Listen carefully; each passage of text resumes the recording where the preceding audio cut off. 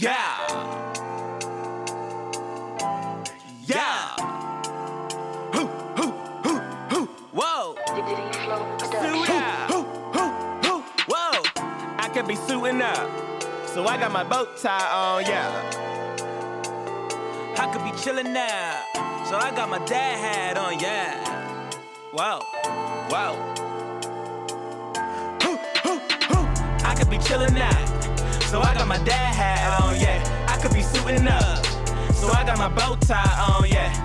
Dad hats and bow ties, dad hats and bow, dad hats and bow ties, dad hats and bow. I could be suiting up, so I got my bow tie on, yeah. I could be chillin' now, so I got my dad hat on, yeah.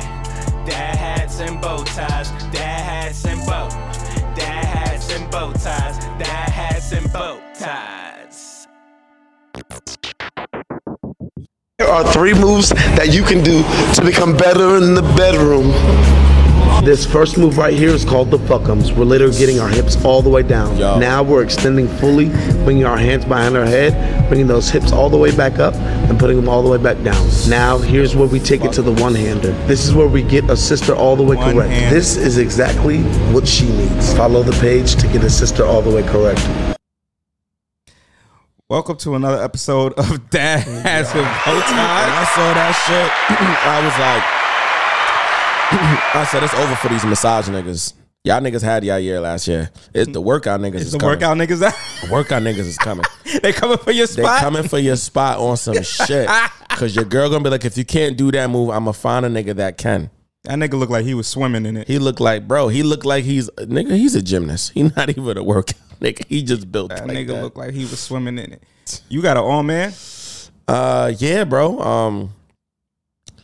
You know, it's very hard in life to stay positive when bad shit keep happening. That's a fact. My mom just recently bought brand new tires for a vehicle that she drives literally the day before yesterday. And yesterday, the hubcaps were robbed. The vehicle, unfortunately, was on the block, so it wasn't inside our driveway. And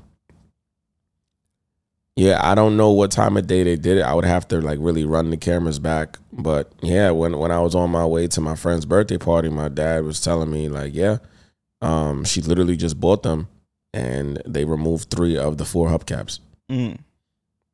Broad daylight too. This wasn't like a nighttime thing back. This happened in the day. So yeah, I'm not gonna self-incriminate myself, but if you guys have any information, please contact Crime Stoppers before I see them. Crime Stoppers is crazy. I pray I don't look at the footage and I see a familiar face or somebody that I may have seen in the neighborhood, because it's just gonna be a nice conversation when I see them. You know, not a nice conversation. I hear that. Yeah, bro. So mom was a little stressed about that, but I was like, you know, it could have been worse. They could have actually taken the tires. Yeah, they did. That would have been crazy. Yeah, I mean, sons and their moms, you got to be protective. So, yeah, you know what I mean. Do I have an on man moment? Nah, just that these weekends be fucking jam packed. I feel like, bro, I feel like the weekend ain't a real thing no more. Bro. First of all, by the time you get to the weekend, you're already telling yourself, by the time I blink, it's gonna be Monday. It's Monday. It's Monday because the weekend comes here so fast. And the reason why the weekend feels like it gets here so fast is because you've been working so fucking much during the week that by the time the weekend gets there, the weekend feels like it's a part of the work week. Yeah, son. And that's really the old man, because it really been feeling like that for like a few months now. A few months now. I was like, nigga, do I even, is the weekend don't even, the only weekend I know is the singer. That's the only nigga I know that's the weekend. I know that's the weekend, because nobody else got a real one. Shit really is Monday tomorrow, right. Nigga. Literally, bro. And I go back to work, and now I'm upset. I'm upset that we got to this place. We got to this realization too fast. Like Friday don't feel like it's doing nothing. Nope. Saturday. Nigga, Saturday is a sad day. Yeah, Saturday is about the only day that niggas maybe have a little bit of extra freedom to do a little something, sleep in late. Right, to just stay the fuck home. Yeah, like shit. God damn. But I would say that's my own man. Okay. For now, we get straight into it. Yeah, let's get into it. Drake and 21 Savage going on tour. Everybody's kind of up in, I won't say up in arms, but they saying that the ticket prices are a little bit high. I looked at them prices ain't high. How much is the price? Floor seats, I can't remember what state it was because it does vary between states. Yeah, I'm sure. But floor seats were $500. That's not floor crazy. seats $500 to see Drake and 21. Like floor seats, like meaning in the front. In the front floor. Nigga, that's not crazy. That's nothing. Nigga, that's damn near VIP if it's floor seats and it's just that at a stadium. That ain't shit. You want to know what floor seats for Beyonce's concert I was about to say her shit got to be at least $3,000. Somewhere like that is between $4,000 and $1,000. You see what the fuck I'm talking about? It's wild, right? So between $1,000 and $4,000 to see Beyonce floor seat, nigga, I better be like literally on the stage with her. I better be right there with her. Yeah, you right. Sweat better get on me. Sweat, nigga, she better look at me and smile and smile. Like right. That's a fact. But yeah, niggas is talking about this tour. Where do you feel this ranks in terms of Drake tours? That's a good question. I feel like, I mean, obviously I wasn't there, but I feel like the energy that Drake had around the Boy and the Three Amigos tour was fire when he did the tour with the Migos. Right. I love the promo for that too. I was like, damn, they actually do got some records, and Drake by himself and the Migos, they got hits out the ass. So in terms of 21 though, I don't know, because I don't feel like 21 got hits like that. I feel like 21 got some nice records, hits like, oh, I'm gonna be in the club wilding, or I'm gonna be at the nah. You don't got those for me either. But nah, I mean, but the joint album helps him. Yeah, for sure. This joint album helped his career more than it helped Drake. I'll tell you that. Oh, for sure. The Drake was just like, I'm gonna just do it under OVO sound, and then the most of the credit in terms of like publicity gonna go to you, because nigga, I'm the reason why we even doing this. 21. Yeah, 21. Yeah, I would say this is probably on the lower end, and that's no shade to 21. Yeah, of course not. But Drake did a tour with Future. Right.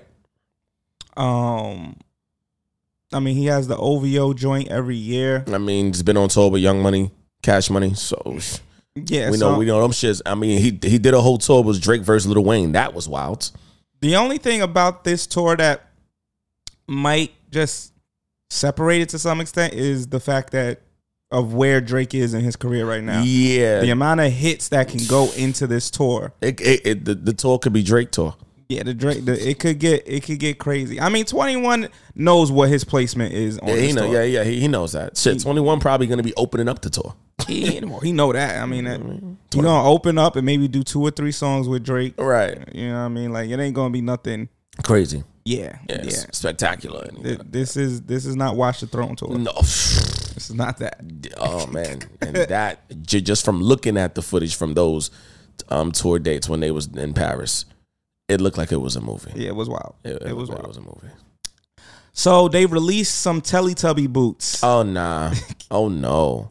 So at this point, bro, I think we have to ask the question, is the fashion industry like playing in niggas' faces? Yeah, they definitely playing. They're like, oh, somebody came up with the Astro boots. Let's try the Mario shoes. Mario shoes. Mario movie coming out. Let's try Teletubbies. Because who the fuck is wearing these? Realistically. No. Realistically, only rich people wearing those, bro. And I think they were $3,000. Yeah, they was. And I was like, $3,000 for some Teletubby boots? No. Yo, fashion industry really playing with y'all. I can't even look at Teletubbies the same. I don't even watch that shit no more. But I'm saying I couldn't look at it the same now. And if I see anybody, if I see Big Bird boots, it's over. If I see anybody that is in the projects wearing them shits, I'm calling CPS on you. I don't care if you have children or not. You got to get Child Protective Services called on you because you're mismanaging something. Right. You need help. Yeah, you mismanaging something. I don't know what's going on. Like, fuck that. You need some milk. Okay? The fuck? Why would you do that to your daughter? Yeah, like, why would you do that to her? Because if you have kids and you buy those boots, your kids is fucking them boots up. Oh, yeah. And they're going to think it's a toy. And when your kids fuck them boots up, they're going to be trying to take off the Teletubby off the boot. And you're going to be tight. And you're going to try to kick your kid ass. And then that's when we really calling Child Protective Services after that. Yeah, definitely. We really call CPS. He's getting that call. So BET is on, I guess, the selling market. Uh-huh. And originally, we said last week, Tyler Perry was trying to get that job. Mm-hmm. But now Diddy has thrown his hat into the ring. Bad boy this and bad boy that. Bad boy beat you down with a baseball bat. I don't know. I honestly feel like Diddy would add some pizzazz to that. I ain't gonna hold you. You think Diddy is the better out of the two to get that channel? Yeah, I feel like we kind of know what.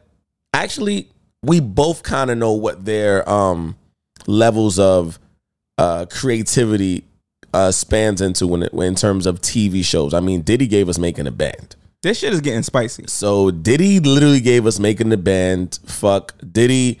Diddy gave us all of these legendary R&B groups. Shit, Diddy as a brand gave us Diddy. Like, this motherfucker does mad shit. And then Tyler Perry, from his plays to his movies and just to him putting out consistently good fucking work. I mean, when I saw a Jazzman's Blues on Netflix, nigga, I cried. I remember you telling me about that. This nigga Tyler Perry's writing range goes crazy. I'm not gonna hold y'all.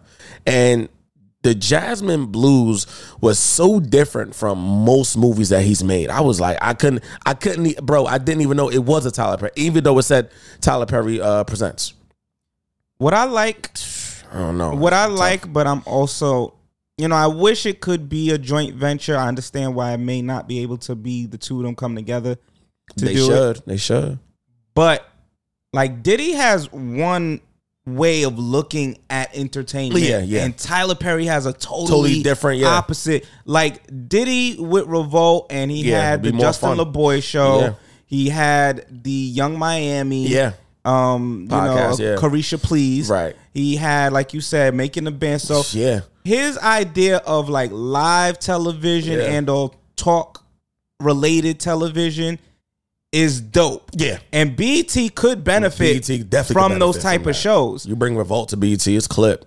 Now you got Tyler Perry on the other hand, who gives you a lot of the drama, gives you a lot of the content that I think black women resonate to. Right, because he writes for them. Good comedy show. So the merger of those two types of minds and thoughts as to what entertainment television should look like would be a fire. I think you would see BET kind of get reinvigorated. BET would be back in the conversation in terms of TV stations that you're watching with the family, because you're gonna get qualitative shows on that. And you're getting the young audience and the older audience. Tyler Perry has figured out a way to do that, because he makes Tyler Perry's entire career, if we're really talking about his career in like Baby up until now, Tyler Perry's entire career has been revolving around two main issues: the identity of what it is to be in a broken family and how do you fix those things, and then also who has mistreated, abused, and disrespected a black woman. That's most of his catalog, dead ass. And a lot of his movies, the black woman is the main character, which he's done for all these years. Yeah, and so you have like the Carisha Please element, which is like probably the 25 and under or the 30 and under. And then you'll have like the Tyler Perry movies and the shows that'll get like that 35 and up. House of Pain and shit like that. So if they came together, it would be fire. Now, in terms of them separately, I kind of feel like Tyler Perry would be more... he's shown consistency with entertainment. Yeah. It's like Diddy has hits and misses. Right, yeah. Diddy will try some shit and it might not work, and then he will do something else and then it might work, but we like it, but then he don't give us no more of it, the shit that worked. Right, like State of the Culture was on Revolt. Right. It had a little bit of a following for a while. Right. I guess that didn't work out. I do feel like the ratings dropped during COVID. And then that never came back. Yeah, it never came back. Yeah. The Justin LeBoy show, we don't know if that's coming back. I don't even know what's going on with that. I don't know. So it's like Justin LeBoy is consistent on social media, though. Right. So it's like he throws things out. Shit out to see what happens. And if it works, it works. And if it don't, it's like, I'm good. Tyler Perry, if I'm sitting there and I'm the BT board, I'm probably picking Tyler. I mean, Tyler, I forgot what he said, but he said some shit that had me thinking, if I get rich like Tyler, or if we get rich, like, we should probably adopt this. He basically said some shit in an interview. They was like, yo, when are you not working? He said, oh yeah, I got my break periods. He said, what I do is I'll go to one of my studios or wherever I'm filming, and I'll be there for like 40 fucking days working on a project. And then within them 40 days, we're writing, we're coming up with concepts, we're shooting, and then I take a break, and then you don't hear from me.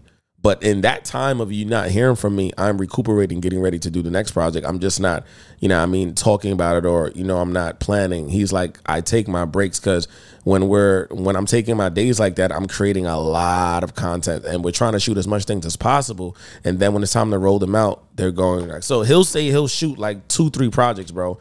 And those projects will come out either within the span of 3 years. And he's already producing them, but then he'll take his break after he's done like finishing them or filming them. And I think that's a dope concept. I think that's why he's so fucking consistent, because he does all these things. Like when he was talking like that, that kind of made me think of me a little bit. Like, damn, I be doing like 3-4 things, and one by one I got them like lined up, and then I'll take my little break, and then I'm back. Yeah. So Diddy don't really do that though. Diddy, yeah, like I said, if I'm the board, I would want Tyler over Diddy, and I guess it comes down to who's willing to spend more money. I was about to say, who's willing to spend more money for BET? Because Tyler already got 3 shows on BET right now. Yeah. The Oval Sisters, and there's one more show I can't think of. Was it The Haves and the Haves? Is that even still on? But he got mad shows on the BET Plus app. He got mad shows on the BET Plus app too. That's a fact, and all of them shows is fire. Yeah, from what I hear, everybody likes those shows. Right. I seen 2 episodes of Oval, and Oval gave me a scandal kind of, because obviously it's like about the president shit. Oval gave me like some scandal vibes. I was like, damn. What I will say in Diddy's defense is that BET Hip Hop Awards and them BET Awards in general. Yeah.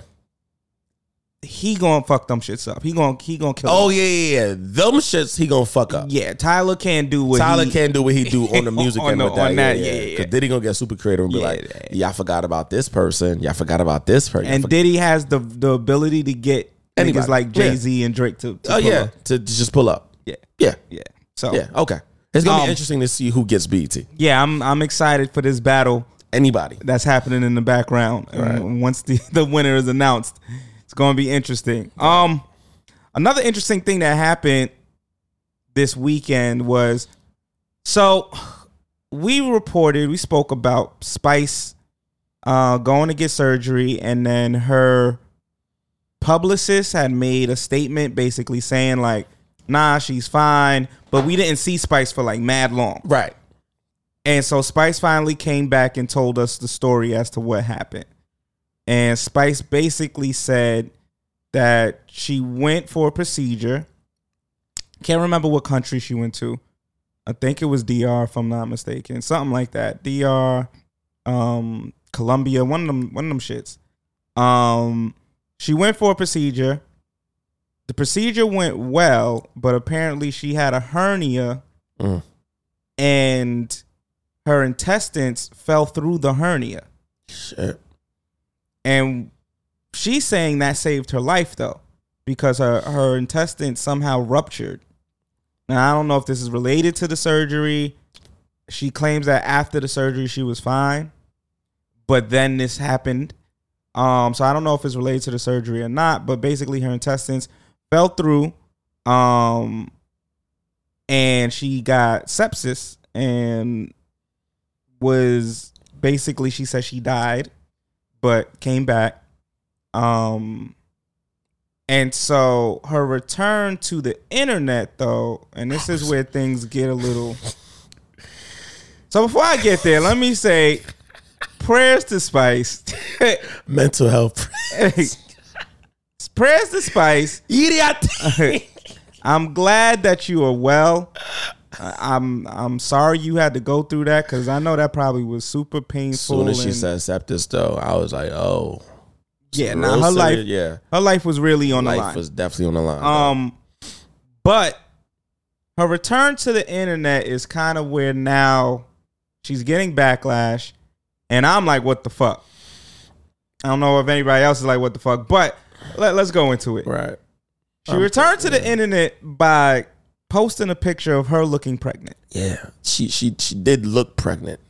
She looked pregnant. She looked pregnant. I was like, 8 months? She looked like she was about to drop a baby. What the fuck? So now everybody was like, oh, maybe that's why you were staying off the internet. And then people were like, congratulations, congratulations, congratulations. And she got, it seemed like defensive. Yeah. But then people found out she wasn't really pregnant. Yeah.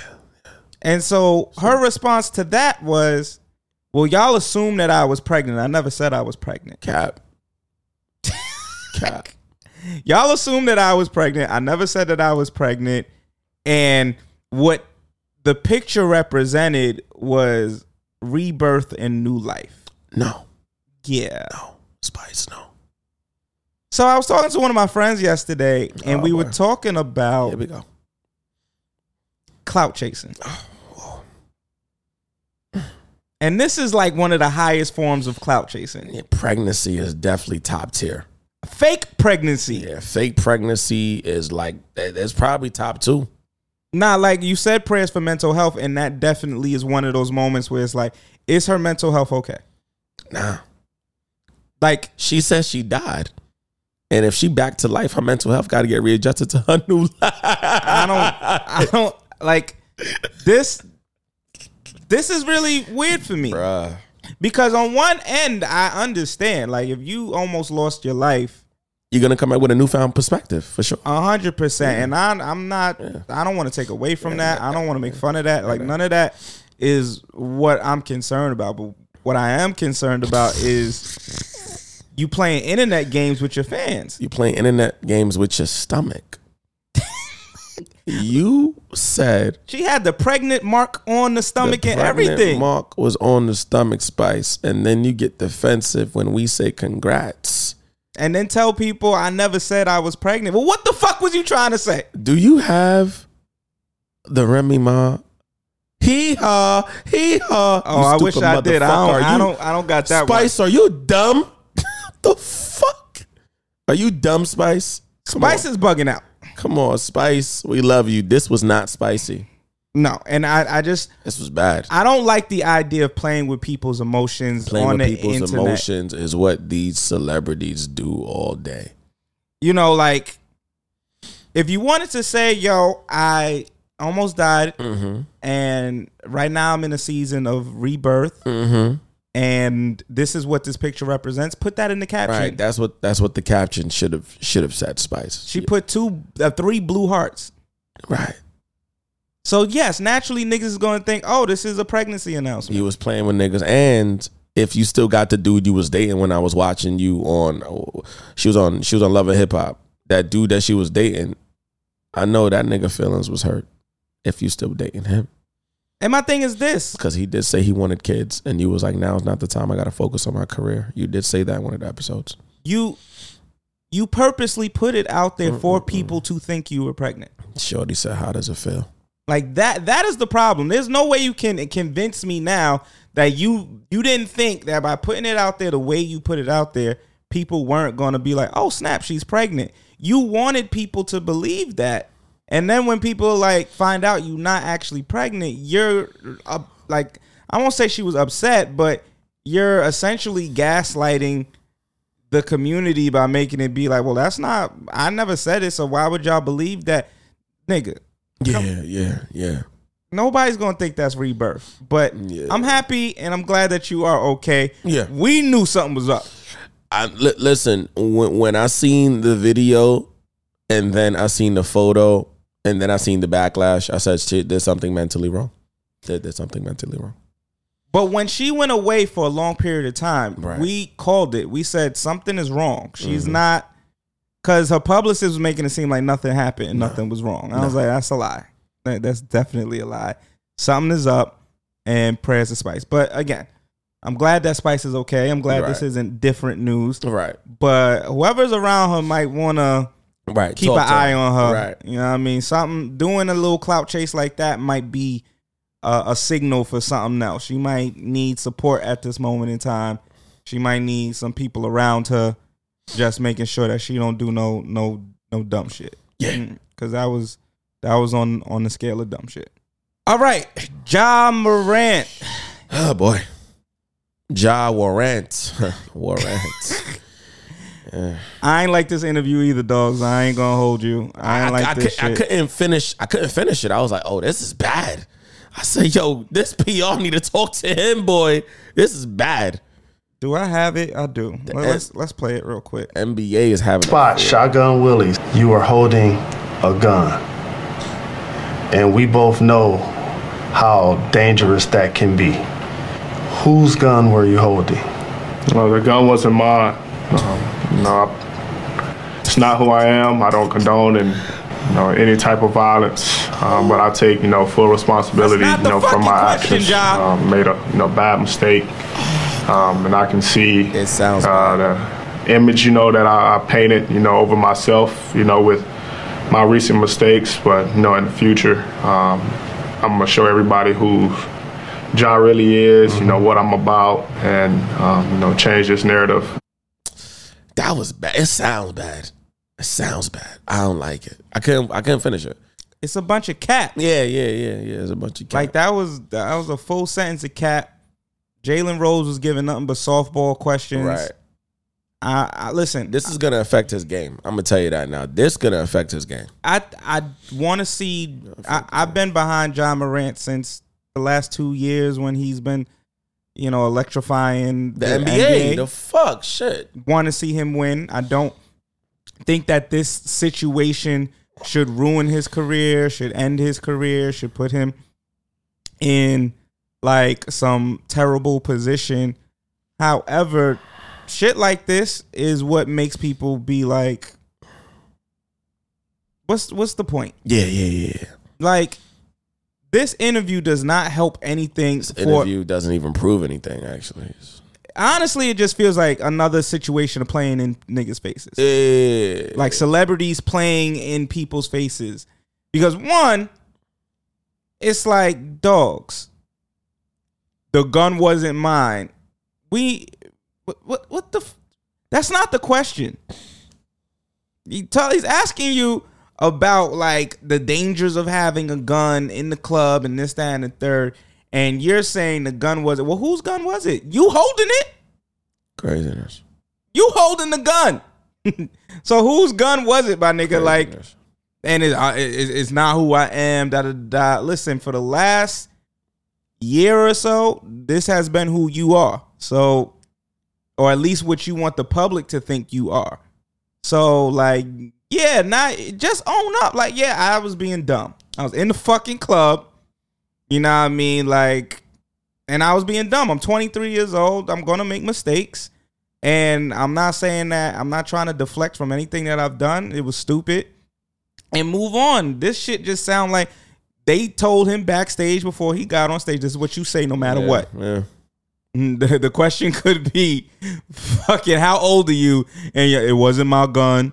It's not my fault. I'm a do better. Like, that's what it sounds like. This shit is just craziness, fucking corny to me. I don't like shit like that. And I, like you said, I don't think it does anything to help the situation. Nah, I don't think it helped. I don't think it made it worse. It just feels unnecessary. Like, damn, he sounds stupid as fuck though. He sounds crazy.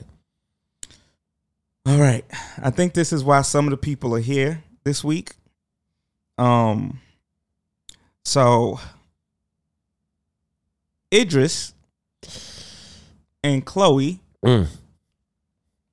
are in the movie together. So we low-key alluded to this. I didn't even know he was in the movie. I always knew she was in the movie from the previews. They never showed him in the previews. They did not show him. They did that. Yo, whoever is working behind the scenes in like rollouts of trailers and they see what's going on in the internet and then in real life, they know what they're doing. They're also fucking up our feelings as well. Not necessarily our feelings, the fans' feelings. Because XAB did say 2 episodes ago, Idris and Chloe will make a great couple. And now niggas in the movie fucking? Bro, we are different on the show. We different, though. We literally predict culture. Dead ass. First of all, that shit was wild. First of all, I was better than Lawrence fucking Tasha. that sex scene is a little. It's nigga, not over the top. That's a sex scene, dog. But it's a sex scene. That's low key a porno. Yeah, Chloe not a little girl no more. Chloe, see titties jangling, little ass, like, oh shit. Like, see my nigga with a little sweat down his chest. I'm like, this is good. Nah, he really looked like he was fucking, bro. Bro, first of all, I ain't seen no ball. Where was this ball? Not to take away the magic, but what they do in situations like that too is they'll get a spray bottle, put water in it, and then they'll just spray a little bit, and then the act either puts their face in the mitts or they spray the mitts, and then they just, all right, cool. They damp it up a little bit, and then they make the room like a little hot and steamy, and then they go straight into the scene. And that, my friends, is a sex scene. Bro, all I know is he said, where was the ball at? I ain't see that ball, dog. I ain't see the ball they claim was between. I thought it was like they was under the covers, and she was saying like there was a ball on the nigga's stomach, and he was just rolling to make it look like the ball. The ball was his ball. It was his. Unless balls. she really had the ball in her vagina just to make sure that his dick wouldn't go in there. Which it's not sounding good, bro. What? It's not sounding good. It's not sound like his dick was hitting the ball that was in the vagina. That mean his dick was like, I don't know, but that was really intense. I could understand why Chloe got ahead of it and did those interviews and released it. Chloe's smart as fuck. Yeah, but ain't no. First of all, I kept saying this, and I don't know if people was agreeing or not. I said this the first time Chloe was dancing on stage, and she had the tampon situation. I don't care what this young lady says. She wants to be a sex symbol. I don't think she's ever denied wanting to be a sex symbol. I think she just. I think sometimes the way she goes about it is as if she's like pandering, like what she's quote unquote not being perceived as. I think she's letting people know there's real life and there's artistry. In her artistry, she's definitely putting herself in a position of, in the correct terminology, embracing sexuality. In hood shit terminology, being a bad bitch, a sex symbol, right? A bad bitch, like letting niggas know that what's up, that she got a body and she's not afraid to use it, right? Like, so I think that when she gets a chance, she reminds niggas that doesn't necessarily mean that that's how you can approach me in real life. Okay. So I think that she's playing that line, in my opinion, relatively well, because she doesn't want to position herself to make it seem like she's the, and I don't use this word, but this is what people might say, the slut of the industry, right? She don't want black men, I think, or anybody to come at her thinking that all she is about is sucking dick and fucking and all of that. Because that's not really in her music either, but no. She does sexualize herself to some extent. She has sexualized herself. And so when you have those two dynamics, sometimes you might get niggas that pull up on you and think like they can lead with sex or they can lead with money or whatever quote unquote bad bitch culture is. And I do think genuinely she's not about that. Like that's not the type of, I'm not saying she's not sexual, and I don't think she would say she's not sexual, but I don't think that she's just out here fucking for free, quote unquote. Slightly off kilter. Do you think Idris fucks Lori like that? You gonna hurt a lot of niggas' feelings with that question, bro. Hell yeah, he fucking Lori like that. Damn. Nigga. Lori ain't there just for a good time. Idris is listen, Idris looked like he took classes to fuck. Listen. He looked like anytime he been doing that for a minute. Anytime, and I'm being honest, I've done plays where I have had kissing scenes with some of my actors that I definitely wanted to fuck. But we acting. So we gonna make it look as real as possible. As real as a director wanted to look. Because I've definitely had I had a director one time, I can say the person's name. I had a director tell me, in 20-degree weather, when you kiss her, I want you to grab her ass. Can't make this up.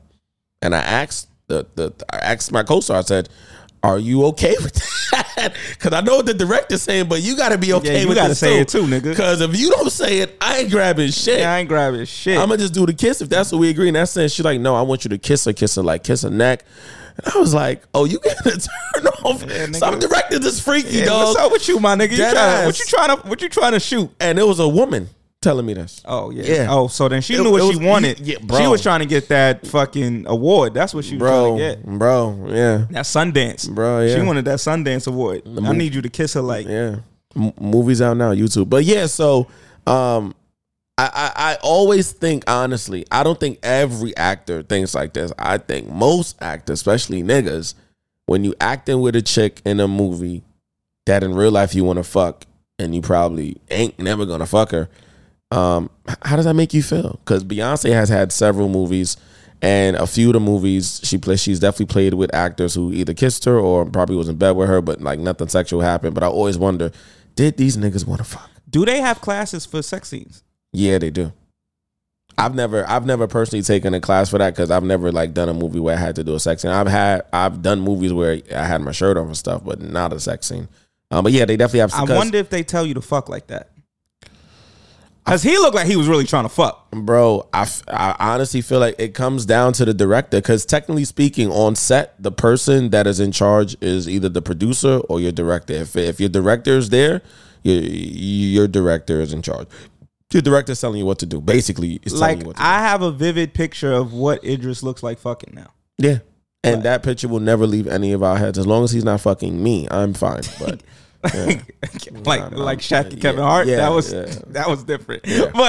But yeah, like I have a stay away from it. Stay away from it. I don't want to think about it. But I had to get out of there. I had to get out of there. It's a bad place to be. Yeah, it was nasty. Different. When did that come out? I don't. What show was that in? About coming in and let's leave it alone. Let's leave it. Shaq's too big. All right. It was on the car, my nigga. Like. Whoa. Get out the way. Oh no. We gonna get to that. Lights out. I'm about to punch you. Lights out. Get the fuck back. Touch grill. That sounds wrong. I can't stand that. Yeah. Oh my goodness. But yeah, now I got a vivid, like I know what this nigga looks like fucking now. And Lori is getting her back blown out. When a nigga is fuck, I don't care if it's for a scene or not. When a nigga is fucking, looks at a next nigga and gives the heads up, that nigga know how to fuck. Yeah. That nigga know how to fuck. Yeah. Now the real question here is does this hurt the brand and the image? Right. I don't know if this hurts her brand or her image, but I also don't think this is what anybody expected. However, they should have known. Somebody told her. I always say this. We can't act naive and gullible. Somebody told her on her team something to the effect of this: Chloe, you know when this comes out, there's going to be attention that you probably didn't want, and there's probably going to be a lot of negative comments online, and at this point, you should be used to the negative comments because you've heard them before.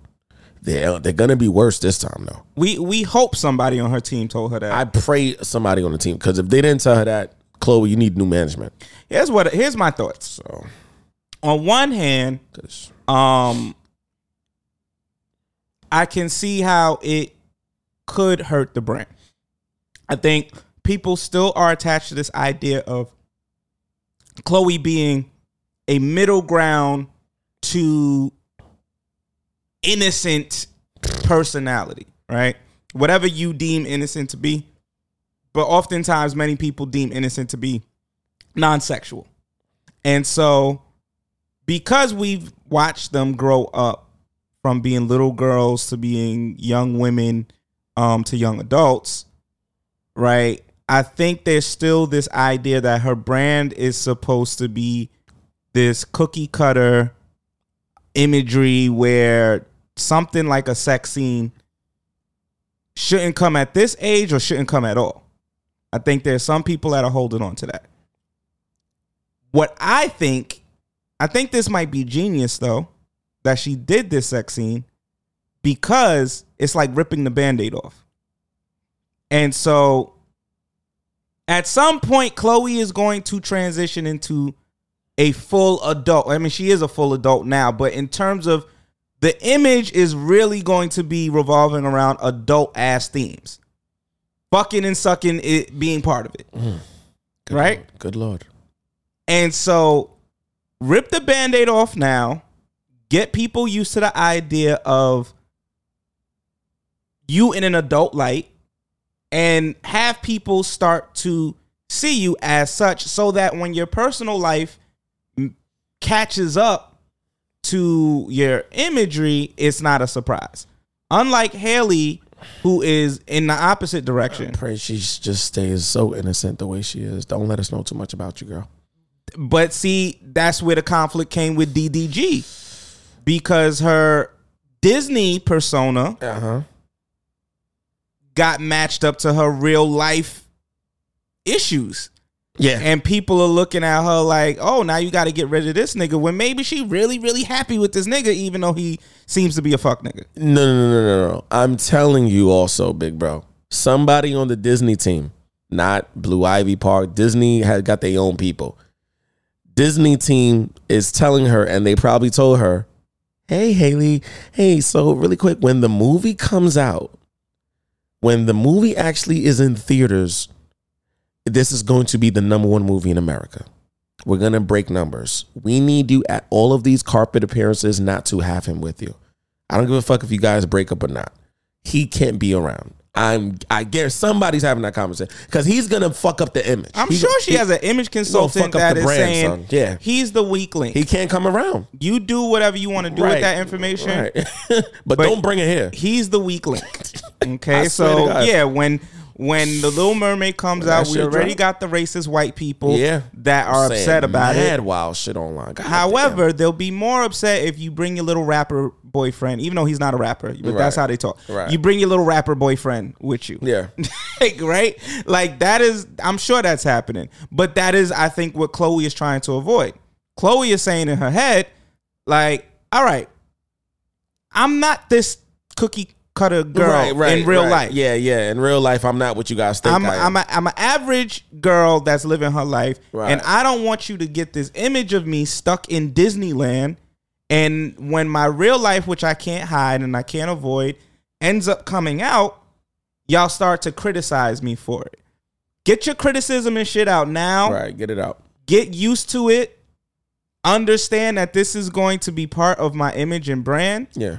And move the fuck on. Yeah, I think I do hear your perspective, and I think that is a good hot take to have, only because at some point, bro, you as an individual in whatever you're doing artistically, you don't want to keep being seen as somebody who can't grow and go into other spaces with your artistry. Right. Regardless of what the fuck your real life situation is, because however your real life situation is going to be, that is your life, and you should live your life the way you want, especially for a woman in this day and age where women have done things on an entrepreneurial level that have truly elevated them in spaces that women were not in 10 years ago. So, not just Chloe, but shout out to any woman who has figured out what she loves to do, and she's good at it, and she continues to do that. If that is something that liberates you, if that's something that invigorates you, if that's something that elevates you and keeps you happy, keeps you in a sane level field, by all means do that. I just don't like that sometimes, though, it feels like some women will say, I'm not this, and then try to mask it or weave it into, oh, that was just something I did artistically. And it's like, no, deep down inside, you really are like this. I mean, that exists, but there is also the opposite, where there are some people that this is my artistry. Right. And I'm not that. Like, this is just an expression of myself. Right. There are times when niggas will say things.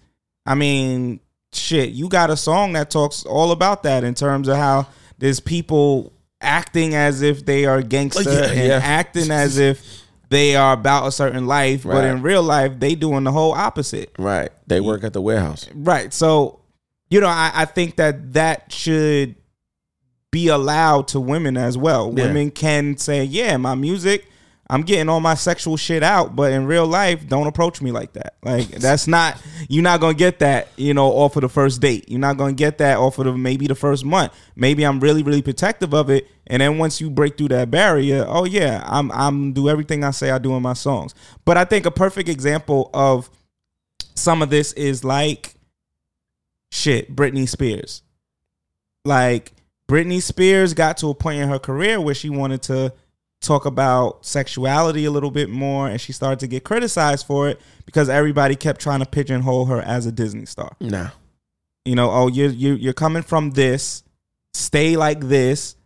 You are a role model. That's what they like to always say about women. You're a role model to these little girls, and the moment you start talking about sex, now you are demonized. And I think Chloe is sitting here, someone on her team is saying, listen, you growing up, we see what the fuck you doing. This little girl image that people have of you, you have to break away from it. And maybe you got to do it fast and hard. Pause. Idris was going fast and hard. He definitely was. But like, maybe you got to do it fast and hard. Yeah. And let's just inundate these niggas with everything. We're going to do it tastefully. You're not going to have a fucking sex scene with Gunna, right, in his video.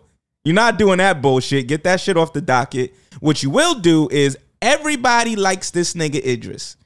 He's around you, around your age. Y'all look like a good couple. Do the sex scene with this nigga. Because the only other option would be Michael B. Jordan. And you ain't gonna get that one yet. Yeah, you're not. We're not doing that. Gonna get that one yet. And maybe now Jonathan Majors, but we ain't getting that either. So let's two different age groups too. Exactly. And now you're starting to get you two paired with an older, and niggas might have something to say about that. Right. So Idris, boom, we got the nigga for you.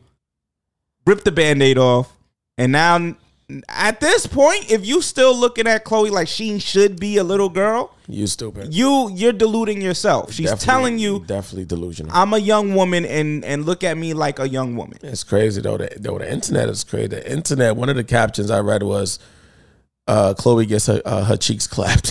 Like, God. Nah, somebody said, "Yo, that arch was perfect. She's been here before." I was fucking crying. Oh, bro. Yo, the internet it's a real wild place, dog. Goddamn. Son, nobody's safe. Me fucking crying off of that. Nobody's safe, bro. Everybody from what I read was very pleased and happy about what they saw. Yeah, I mean, from my perspective, I seen a lot of positive shit. I didn't see a lot of, oh, she shouldn't be doing this, da-da-da. I saw a couple of niggas do that, but for the most part, it was positive, and it was like, she killed that. I honestly think most niggas, this is just my perception of it, I think when other people see somebody getting fucked that they want to fuck, but they know they will never fuck, they're gonna say something negative. Yeah. That's just how it is. It's like that saying goes, why a nigga always want what he can't have. Like, all the closest you gonna get to her is looking at her on your TV screen, nigga. That's about it. Now, the only argument that I could see being made about this that I may possibly agree with is maybe do the sex scene, but make it a little bit more implied than so direct. If you want to help her get to this, like, she's an adult and, see her as an adult. Because that was raw, diggity dog, she getting clapped out type shit. Yeah. Maybe you do it where it's like you see them get into the room, you see them take their clothes off. Maybe she makes a facial expression, and then you end the scene instead of it being this nigga just clapping her shit, and you see the whole ass getting jiggled, face down in the pillow. Maybe you do it that way. That's the only argument I can see. Listen, they wanted to turn viewers on. They knew what would turn viewers on. They knew what would get people talking. I guarantee out of the whole series, that's probably going to be the most watched episode. Yeah, Donald Glover is a different nigga, son. Yeah, Childish Gambino, when he getting his actors back, he different. He directed this shit. Oh, he was the boss. Oh, fuck. That's what I was saying. Was the boss? Yeah. Nigga, he was in there like, yo, make sure her ass jiggles this way and make slap sure. It. Right, slap. Yeah, cut. All right, we're going to do that one more time. Slap. Go. Action. Ass clapping. Ass clap. Oh, right there. Right there. All right, now make that sound. Make that sound. All right, we got it. Next. Cause we know Childish Gambino is a wild. First of all, he's a man. He always gives me Jordan Peele vibes. He's a mastermind. I mean, when I seen him in the movie with Rihanna, I was like, damn, he did his thing in that movie. Something Island. Yeah, on Amazon. Yeah, but I didn't know he directed it. That nigga is a freaky boy. Yeah. He's a very freaky boy. It's his show. Oh, Swarm is his. All right. Swarm's concept is a really wild concept, though. I don't want to give it away. It's a wild concept. I don't know what it is. I'm gonna have to really like dig into the show a little bit more. But it's a suspense thriller. That's what it is. It looks like Shorty is a little crazy. She became crazy because she becomes obsessed with somebody who passed away. And that's when she gets really crazy, and then she goes on her, killing spree. It's wild. It's wild. Yeah, like, because, I mean, that scene where he's fucking Chloe, and he looks at her, I'm like, yo, this shit feel deranged. Like, does he know that she like him type shit, and is spitefully fucking in her face? Or does he not know, and is that his sister? Like, I don't know. It just, that whole shit do look a little deranged. Like, there's definitely, Donald Glover. He got some other hidden meaning behind the meaning. So, we'll keep y'all updated. Yeah, last thing I'll say about that is that shit definitely, if you ain't get horny off that scene, then something wrong with something wrong with your lower private parts. Yeah, you might want to see a doctor and make sure your libido and everything is intact. If not, stay off drugs, kids. All right, so this is how you know somebody is out of here. We don't like to, on this show, we don't like to say when we first met somebody or got hip to their music or whatever. So you haven't heard us say much about Connie Diamond. She actually had said she was going to come on the show a while back, but this was before she got super busy. So I don't know if that'll ever happen at this point. Probably will. Connie's the real one. Every time I repost her, she reposts a repost. So yeah, but she's watching and paying attention. I met Connie back, it's like 2013, 14. Sheesh. Somewhere around then. Damn. And she was on the scene from the BX and rapping her ass off. She was part of a group at the time. I don't know if she's still affiliated with them, so I won't say the name. But she was part of a group, and she was the leading lady of this rap conglomerate. And I remember the first time they kind of like introduced her out, we were at this show. Show was packed out. This group was running New York at the time. Like, they were next up. I don't know what happened.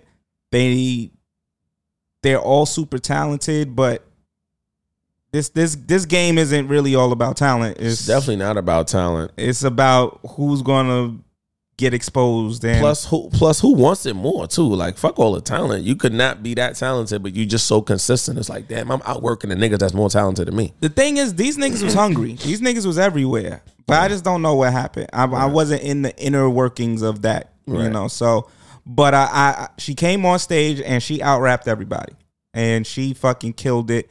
And from that moment in time, it was like always watching to see what the next step was for her, and she just kept climbing the ladder, and now she's here where she's getting cosigns from LeBron James, who's not even a rapper. So we got to talk about the culture of cosigning because it's flipped. It's flipped down. Let's see if we got a clip of this joint. I need the money, the power, respect. From this party, you know I'm a flex. I got a we can never get left. Put one in her body and one in her neck. If you not an op, just know that you blessed. I'm dropping bodies, I put them to rest. Thinking your brave, these bitches be minimum wage for thinking I owe them respect. So you better hold on. That bar go crazy. You better move, bitch. Telling you now, I ain't wanna fool with. When they hit the corner, we get the dunk in the D's. They airing the news clip. They're stirring the peace. When we get the dump in the heat, they soften the cool whip. Out of your league, this shit don't mean nothing to me. I'm scoring you 2 zip, now let's get it all.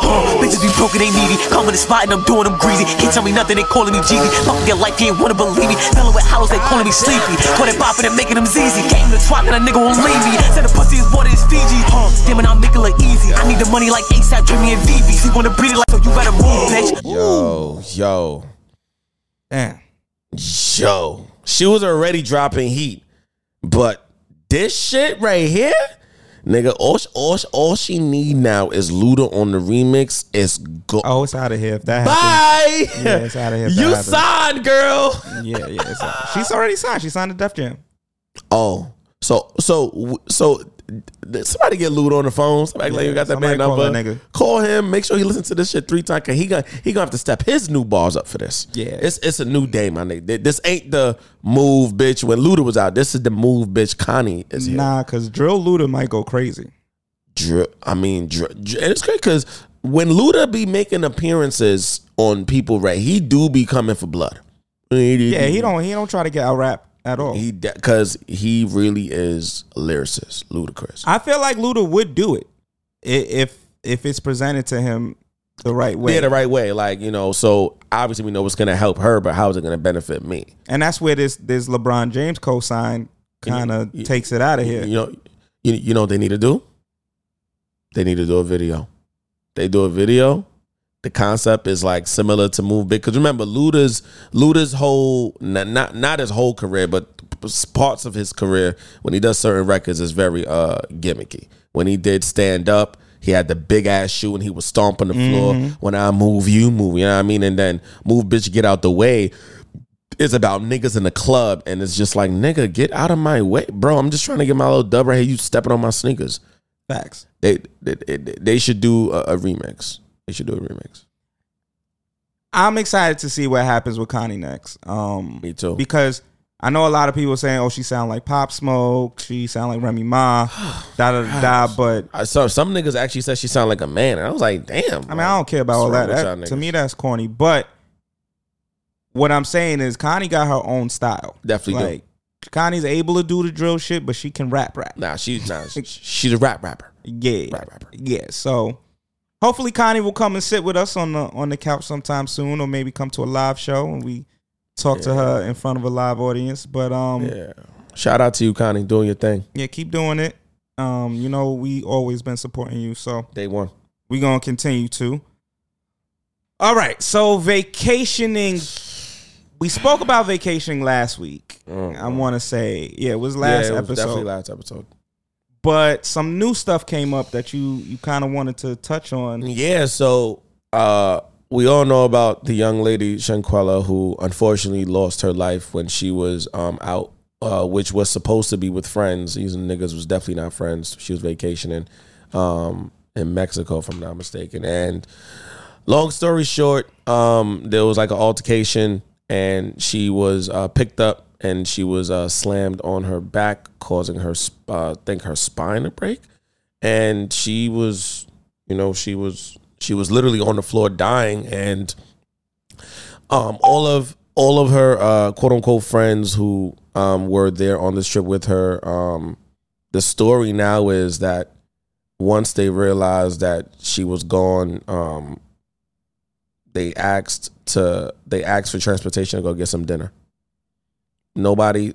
So supposedly somebody was grieving, and other people were trying to figure out when they was going to get their next meal. The comments that I was reading on the Shade Room basically let me know that nobody cared enough about this young lady's life, and people think the trip now was a setup.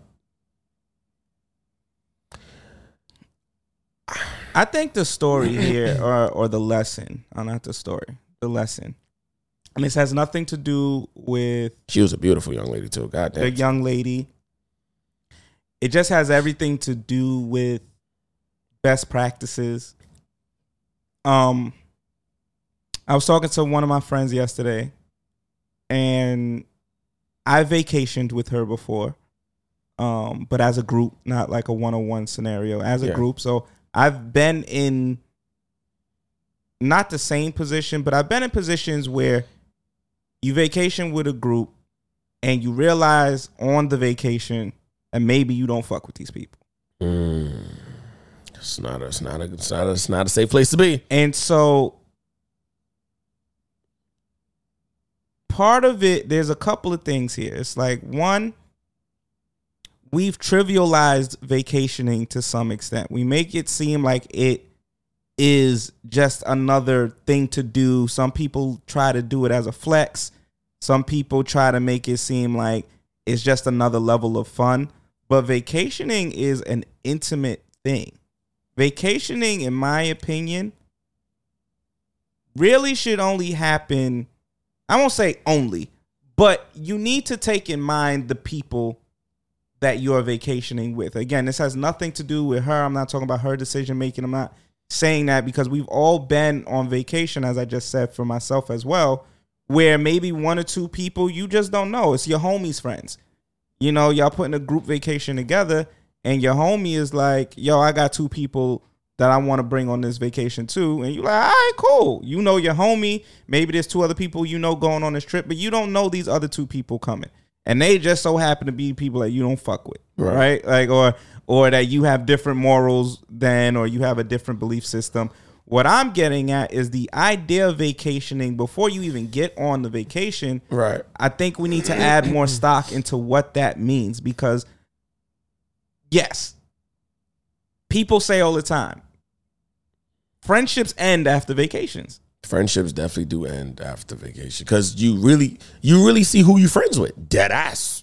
Yeah, because you can't escape them. That amount of time you with them, you can't escape them. You're going to be with them. You're going to see the good, the bad, and the ugly. The good, the bad, and the ugly. You're going to learn some shit about your friend that you didn't know until you would have gone on vacation. Because that's like you're living with them for that amount of time that you're vacationing. You're going to see if they messy. You're going to see if they're considerate. You're going to see if they have real. You're actually going to get a window into their relationship, not just the stories that they're telling you about their partner. You're going to see them on the phone with their partner like, damn, I wouldn't have said it like that. That's why she probably be wilding out on this nigga. Okay, I get it now. Right. She not just crazy. This nigga wilding. Shit make a lot of sense now. So you see all these different aspects of an individual, and it's not like you can just get up and leave. Yeah. You got to deal with it. Yeah. So how do you deal with it? And unfortunately, in this scenario, based off of what this new information coming out is saying is, at some point she got on that vacation and realized that she wasn't she wasn't part of the group. The concierge is saying that she seemed like an outsider. Yeah. And I've been in that position. I don't know if it was on vacation or not, but I've definitely been where I'm with a group. Actually, matter of fact, I did go on vacation with a group of people and I felt like the outsider. And it was me, it was my homeboy and two of his homegirls. You probably know them. I mean, you do know them, but you probably know based off what I'm saying who that group was. Yeah. And the first time we went on a vacation together, it definitely was on some like I wasn't vibing with the group. Like I wasn't feeling like I was meshing with how they wanted to vacation versus what I was cool. Not that I was, you know me, I'm cool with almost everything. Yeah. But it was true. Even the last minute shit, you'd be like, damn, all right, well, yeah. It was the attitudes. It was the way niggas was addressing me. It was like, oh, y'all niggas don't know who I am. Okay, all right. Y'all don't know that if y'all keep talking to me like this, I'm going to ruin this whole fucking shit for all of y'all niggas. Ain't going to be no vacation. It's going to be vacating. It's going to be black eyes. Black eyed peas. It's going to be black eyed peas, my nigga. But in that moment, I had to be like, these niggas don't know me well enough. So I got to hold it down. So let me chill out. A little bit. A little bit. If y'all violate, though, it's really going to get crazy. Right, but I'm flipping tables. Yeah. Man. It's going to be WWE. niggas, yo, I know niggas love to say like how patient I am, but y'all have to understand how blessed y'all are that I'm this patient. Cause when if y'all see that other side, y'all gonna be like, yo, X is a demon. Yeah, like X is different. He's a demon, but you got me this way, nigga. Like I'm really a nice, kind-hearted person. I be trying, but niggas be pushing Testing it, push it to the limit. Right. Like niggas think you gonna Rick Ross me? All right, nigga. I'm a DJ Khaled. Yeah. Y'all another niggas, one. Y'all niggas gotta relax sometimes. But yeah, on that vacation, I definitely was like, all right, niggas is kind of they doing things in a way that I don't really fuck with. So let me kind of just play the background. Y'all not gonna get. There's different versions of me. Y'all not gonna get the super like happy go lucky one because I also didn't feel safe to relinquish responsibility to these niggas. Oh.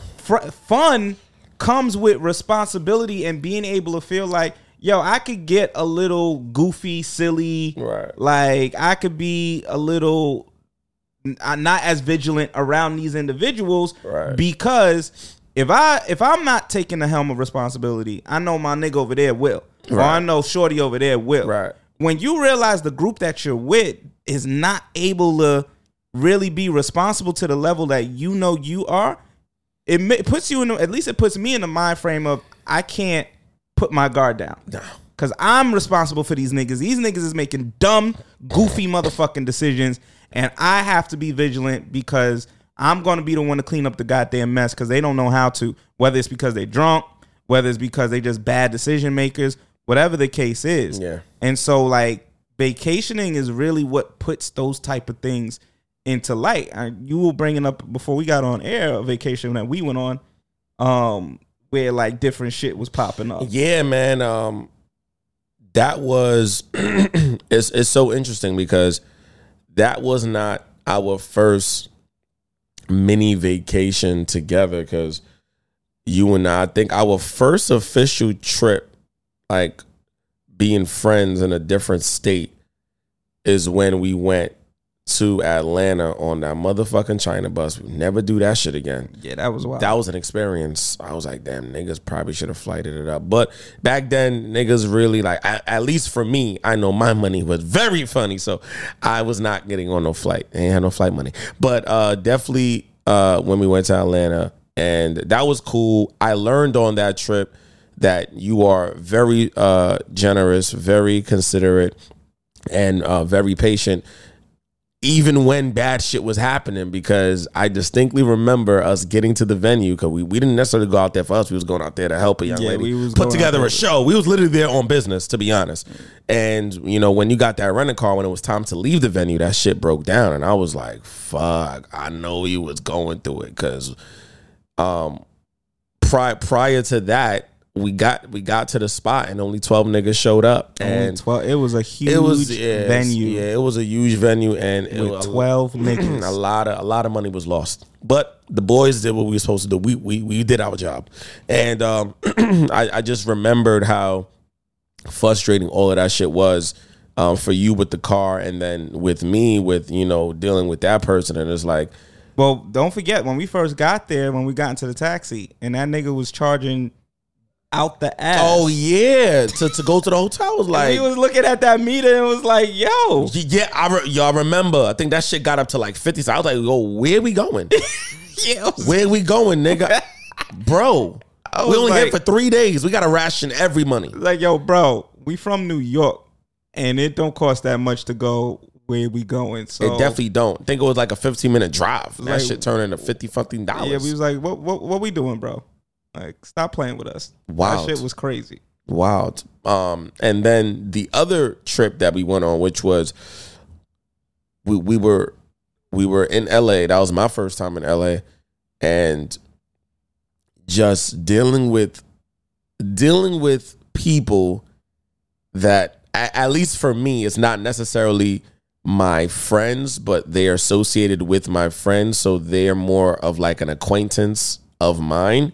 And then dealing with them in the circumstances that we had to deal with them. You know, when people are having life issues happen, and even though it's not your job, you kind of feel like a human responsibility to take care of them in that moment. And you could have been on some dickhead shit, but then in those moments I learned, like, damn, this nigga actually is a good person outside of being my friend, like my direct friend. Like, I could call him for anything. To somebody else that you don't even really know like that, and you're doing business with them, and now you got to help them figure out a home situation. I was like, this nigga XAB is different. My respect for you definitely went to a whole nother level, but still in the back of my mind, I'm just like, yo, like, these are the things that can arise on a vacation and fuck up a friendship. Because I could have really been like, I could have got very upset. No, like, we literally, I never forget, we was literally about to go to sleep, bro. Niggas had a long day of shooting. I was tired as fuck. And this nigga goes, yo, this nigga stranded. I'm like, what? We gotta go get him. Nigga, who? Me and you? Nigga, it's 12 Well, we didn't get back to the hotel till like 2. That shit was crazy, bro. Picked him up with his bags. Bro, that was insane. And this nigga really slept on the floor, son. Bro, I'm not gonna hold you, X. I was really tight, bro. I was holding it down, bro. I was upset. Niggas had to do what we had to do that day. I had no choice, actually. I mean, I definitely wasn't gonna let homie sleep in the right. Yeah, I mean, no the street. That would have been crazy. That would have been. Knowing you had a whip, that would have been crazy. If anything, you could have got the whip. You could sleep in the car. Yeah, but have him sleep even outside. Worse, because then the car would have got fucked up. We'd have been tight. So that was definitely a scenario where, again, like those wrenches in the vacation. Nobody planned for that. Nobody planned for that shit. You know what I mean? Like, we had already built, I feel like, enough of a bond and a rapport to know that when situations or if situations like that arose, we know how the other is going to respond. Yeah. Like, I know that you probably was tight, but I know that wasn't something detrimental to the relationship. It just was more... For you, I feel like a lot of times you get tight because you be like, yo, these niggas be putting X in a position that he shouldn't be in, type of. But the morality of, damn, this nigga is stranded. Yeah. I would be looking at you funny if you would be upset at me for being like trying to get him. Yeah. Nah, we gonna. If you were okay with leaving a nigga out on the street, to me that would be fucked up. Yeah. And it's crazy because if I'd have did that, you'd have been like, all right, cool, I'm gonna go get him. But after the trip, either we having a conversation or I ain't fucking with you like that. Yeah, because you fucked up to that. To me, that tells like a moral. Like, yeah, do I want? No, I want a bitch in the hotel. Right. I would like for us to be getting our dicks up. Right. But not getting a nigga stranded, talking about I ain't got nowhere to go. Nigga, we don't even live here. That was my whole thing. I was like, nigga, we don't live in. Where we taking you? We don't, bro. What if our hotel room could only fit 2 people? It'll be a long day for him. First of all, that room didn't even have a sofa bed. That's why he slept on the floor. Yeah. So we got to paint it properly. The room did not have a sofa bed. It was a beautiful room. It was a double queen. I slept on my bed. X slept on his. He wasn't sleeping in the bed with none of us. Nigga, the floor's yours. The floor is yours. This is your option, my friend. Friend. We're going to get you. And I think when he came, he didn't have a blanket. His pillow was his jacket. Yeah, that shit was bad. I wasn't giving up a pillow. I'm sorry. I said, I paid for half of this room. A nigga, you didn't help me X pay for none of this shit. Not the flight, nothing. I think we've been on vacation after that, but one of the other times where it was interesting, where we were on vacation together. Yeah. Was for your birthday about 2 years ago. Oh my God. That was an interesting vacation, dog. We ain't gonna say too much because the feds is listening.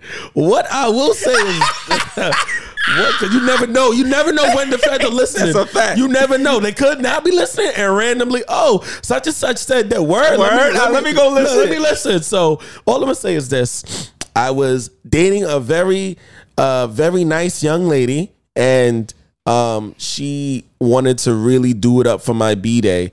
And we went to Miami, and she definitely did go all out. So I'm going to say that first of all. She definitely went. Fact. She went all out. Like very respectable. I could not take that. Usually when we would plan stuff, she would go all out. But this right here, like, I'm not going to say it's the most luxurious presentation of what it meant to be appreciated for my birthday, but it's definitely in the top 3 because I want to be respectful. But what I will say is, when somebody is doing something for you and your friend also wants to be a part of it, and your friend has somebody that he's also dealing with, and they, have their own thing that they're trying to do, schedules can get hard on a trip. Right. Especially a trip that was being planned like months in advance. And what I will say is, I think the most important lesson I learned on that trip was, even if things like just get thrown in there. Like, nigga, you didn't know you was gonna get into a car accident. Facts. Which was insane, the way that happened. And I didn't know that trying to have my friend a part of my B-Day plans would make my partner so upset. Well, that's the thing. We had a conversation where it seemed like that was what was being asked. Right. Right? Like, it was because I was getting messages and stuff that was like, yo, you know, when you come, da-da-da-da-da, it's going to be great, da-da-da-da, you can help with this, that, and the third. And I was like, all right, cool, whatever. I'm down with helping making this day, you know, or this experience lit. So, you know, to get an understanding or a partial understanding that some of it maybe was, I don't know. I don't want to speak for nobody. I have no idea what the thought processes were. But what I will say is I think the idea was striking a perfect balance of letting you and your partner do what y'all wanted to do. Right. While me and my friend were doing what we wanted to do, because we weren't like, there was never a scenario where it was like, you got to stop doing what you want to do what we want to do. Right. It was like, okay, y'all want to go here and we want to go here. So we're going to split up at this time. Right. And let's try to get back together at 9 p.m. Right. Like, that to me was what we were attempting to do. And we had put schedules together in the beginning to see what we could. Because remember, y'all went to the dinner. Yeah. The Versace mansion. Yeah. And we weren't able to go. Yeah. Things I got hairy that night. Yeah, I remember that. Yeah. And then we went separate ways. Yeah. We ain't had nothing to do with it. Right. You know what I mean? I think that whole day y'all were on a different page. Yeah, that whole day we definitely was on a different type of timing for sure. I think the only time we really spent together was the yacht and Top Golf. The yacht, Top Golf and mini RPG. The race, which was lit. Yeah, that was mad fun. Which was lit. Definitely got to do that again. Definitely got to do that. Yeah, facts. Yeah. So yeah, man. But yeah, all those different dynamics of intimacy, what I'm considering intimacy, play a factor in vacationing with somebody, right? And and going on a vacation. My friend was telling me about, you know, like different scenarios where they might have been on a vacation and their homeboy or homegirl goes off and doesn't tell anybody anything. And I've dealt with that before too, and that definitely can ruin a vacation and ruin a friendship. That would get me tight. I mean, especially at the age we at now, you can't be doing no shit like that, bro. Shit is too serious. I had a friend, especially in a different country. I had a friend. We were all vacationing. It was me and a group, and we had went to the industry party, and there were mad people there. I met Janae Aiko. I met will.i.am. I met a couple different people at this party, and one of the girls we were with just disappeared. Oh, nah. So I go to my homeboy. I'm like, yo, where the fuck is so-and-so? He like, she went with some niggas. And I was like, you let her? He was like, listen, bro, I ain't here to tell nobody what to do. I'm like, bro, shit is too hairy. It's too weird to let shorty with a bunch of randoms go with randoms, and we don't know where the fuck they at. She wasn't answering her phone. Like, she wasn't answering no text messages.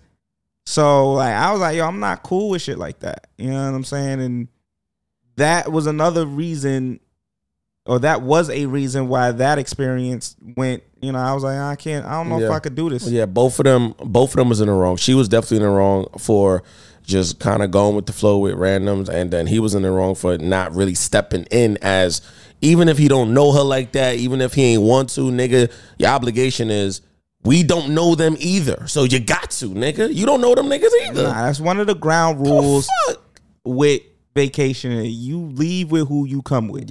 Facts, nigga. That's like going to the club to an extent. Like if everybody's kind of cool with random people that you might be meeting, and your friend is doing the check-in, or if the girl's doing the check-in and everybody's cool and everybody kind of leaves around the same time. Not like you in the club and the niggas like, all right, I'm out, because now it could be a setup. You don't know what's gonna happen. Yeah, I think that's a good point that you make in terms of like the club, because that is another rule. That's a club rule for sure. If we go to the club together, unless you explicitly tell me it is okay, I'm going this way, we all leaving at the same time. Like, there is no, we go to the club and you leave with some random nigga that you met at the club if we go as a group. I'm sorry. You can get mad at me if you want. We can talk about it the next day. But I'm not going to let you leave with some random nigga if you came with me in my group. Like, that's just not how it rocks. Again, unless you explicitly tell me, X, I am sober, I'm going to give you the address, whatever. And even then, it's a little shaky. Sorry. You know what I mean? I ain't really trying to commit to that. But, yeah. All in all, this vacation and conversation is more so about, yes, it's important to know who you're going with. But sometimes you don't. You don't know. But the moment I would say that you start to feel like the group you're with or the people you're with are putting you in dangerous situations, it's time to separate to some extent. And what that looks like is different in every scenario. There is no one shoe fits all type of scenario. It's you just gotta realize what type of timing these people are on that you're with. If they're on the type of timing that's really that they're the ones putting you in danger, then you need to definitely tell the people in your life, like, yo, so-and-so's moving weird, and maybe I'm going to get another hotel room. Or maybe I'm going to do this, and maybe I'm going to do that. And that's not always easy, because that means more money, maybe money you weren't intending to spend when you decided to go on the trip. But if people are actively putting your life in danger, that's what I'm saying. If you starting to feel unsafe around the people you went on the vacation with, those are some of the options you might want to start to explore. Other than that, obviously, is regular conflict resolution type things. Mm-hmm. You want to have a conversation as consistently as possible about things that you don't like. Maybe they brought if you're a woman, they brought a man over without telling you. You might want to have that conversation like, yo, just give me a little bit of a heads up. I woke up and there was dick in my face. You know what I'm saying? Like, you might want to be able to do that, because the last piece that I'll talk on is not everybody is raised the same way, and vacationing exposes that. Hell yeah. What you think is normal in your household, you quickly realize may not be normal in somebody else's household. That's a fact. You may realize that you have to wake up every day at 7 a.m. because that is normal. That's what you've been taught. And someone else will sleep in until 2 p.m. You might realize that, or you might have this perception that, okay, when someone uses the shower, they're going to clean up after themselves, make sure that the shower doesn't look like it was used to the extent of like hair and gel and shit being all over the place. And you quickly realize that, no, the person you are on vacation with is leaving shit all over the bathroom. Right.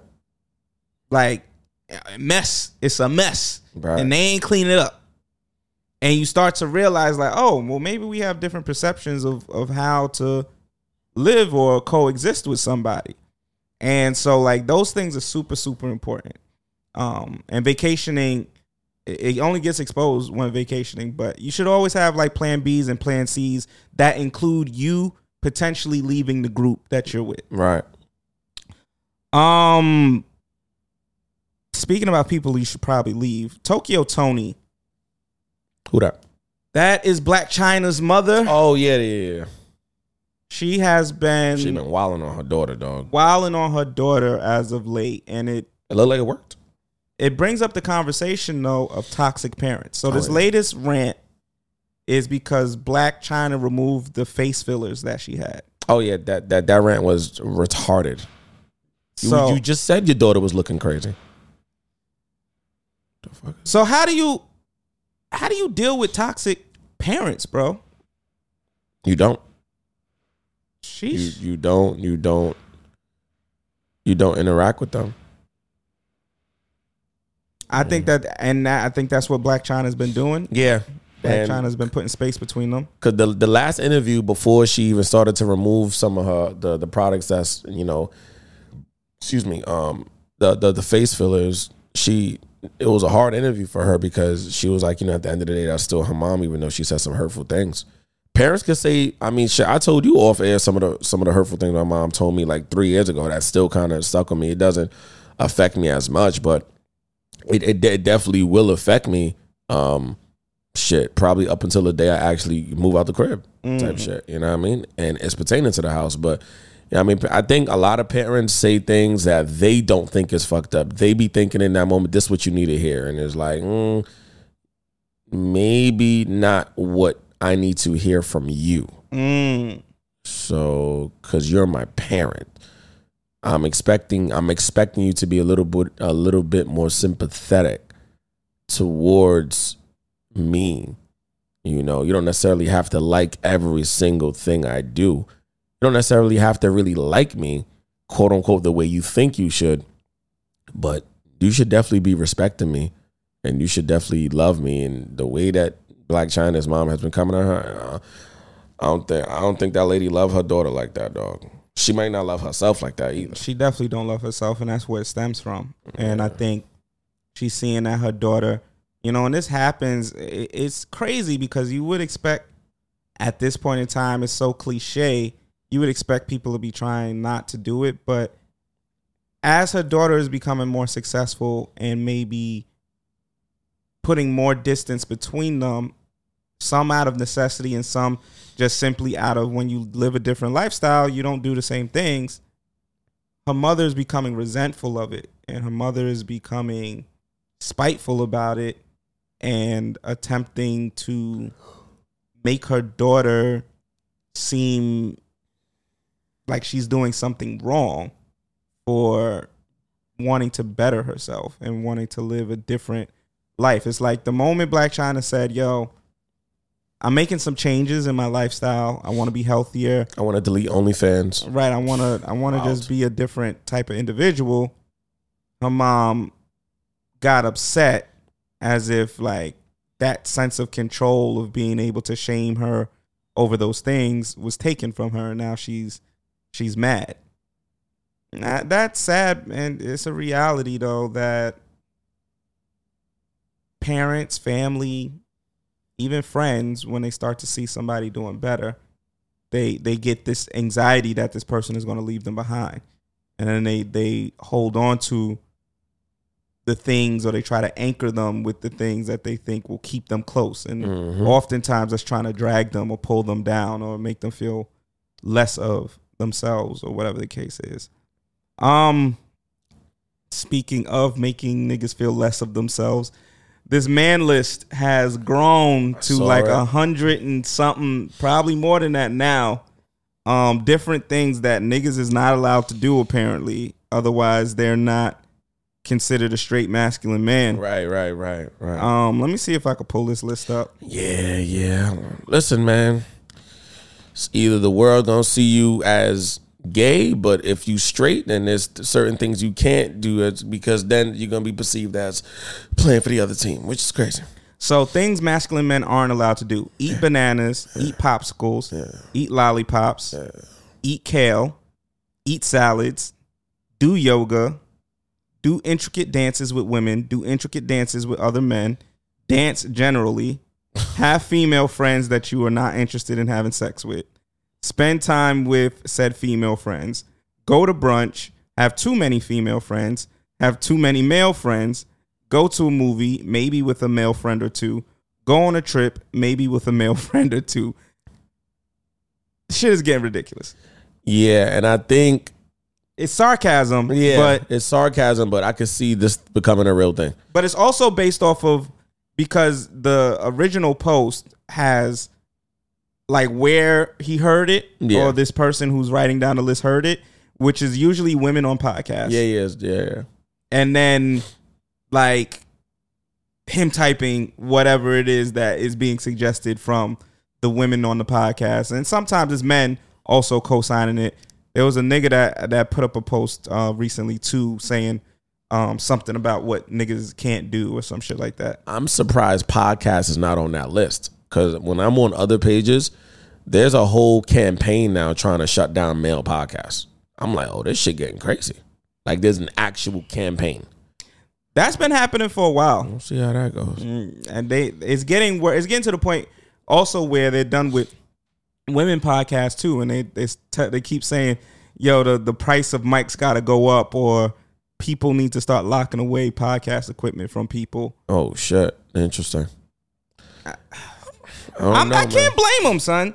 A lot of people are getting on shows, and there are two things. One, the podcasting industry got so large because people were saying quote unquote raw and authentic things that other people had never heard someone explicitly talk about before. Yeah, right. It's not like the conversations on podcasts were never being had before podcasts. They were being had. Podcasts allows these conversations to now be amplified. Right. And so the difference between a podcast and radio was with the FDC, there's certain things that niggas couldn't say on or even talk about on the radio. Right.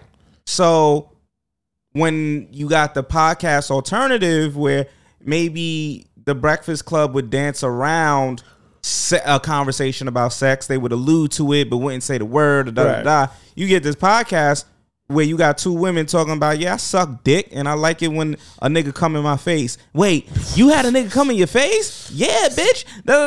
And it is amazing when it gets in your eye, and like you seeing these crazy ass conversations being had, and that's what brought niggas to podcasting. The unfortunate part is you had people that saw that and thought that was the formula. Right. Say wild shit. That's all you got to do to have your podcast be successful, is just say the wildest shit you could think of. Right. And now you have people going on podcasts saying the dumbest things you've ever heard in life, and it's cheapening the brand if you're on that level. Yeah.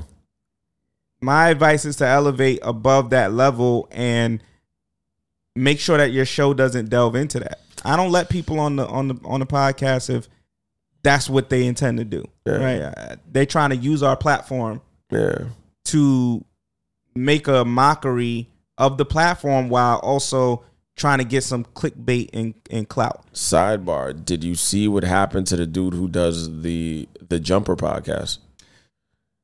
Yeah, so Adam 22. It's looking bleak right now for that nigga. Well, Adam 22 originally, so there's some pedophilia stuff going on about him. The story is a little convoluted. Yeah, it's definitely convoluted. It's not as straightforward. Yeah. I'm not shooting any bail, but my understanding of it was apparently somehow he got in contact with a 16-year-old. Mm-hmm. When she was 16. When she was 16. Yeah. But she was referred to him through some friends. Right. Nothing happened when she was 16. They got thank God, connected when she was 19. 19, yeah. And I think something sexual happened when she was 23. Something like that, yeah. Or 19. Maybe it was the 19. I don't know. Yeah. So, but between that 19 to 23 range, something sexual happened. Yeah. He claims it's consensual, and she says that she was raped. Yeah, and he was exposed by what you're talking about. He was exposed basically by a person that he invited on his podcast that exposed him on his own podcast, which is real crazy. That's like wild. To think about, bro, that's like being a spy on some espionage mission in a fucking video game, and now you figured out who leaked certain emails. And the whole time niggas is like, yo, but ain't you the email guy? Yeah, but I play for the other team. The additional piece to that, though, scary, is he apparently, well, no, not apparently. He's been putting on white nationalists on his show. Yeah. And his team has been telling him, like, stop doing that shit. Yeah. And I guess he didn't want to listen, or they got into a conflict about it. And now there is no Jumper podcast. Yeah, it's so crazy how you could literally have, I don't know what the fuck that was. It's so crazy how you could literally have this situation going on, and something from the past that wasn't properly dealt with, or something that's in the present that's not properly being handled, could be exposed by somebody who you invite. Because if the guy didn't come on his platform, I don't even know if we would be talking about this right now.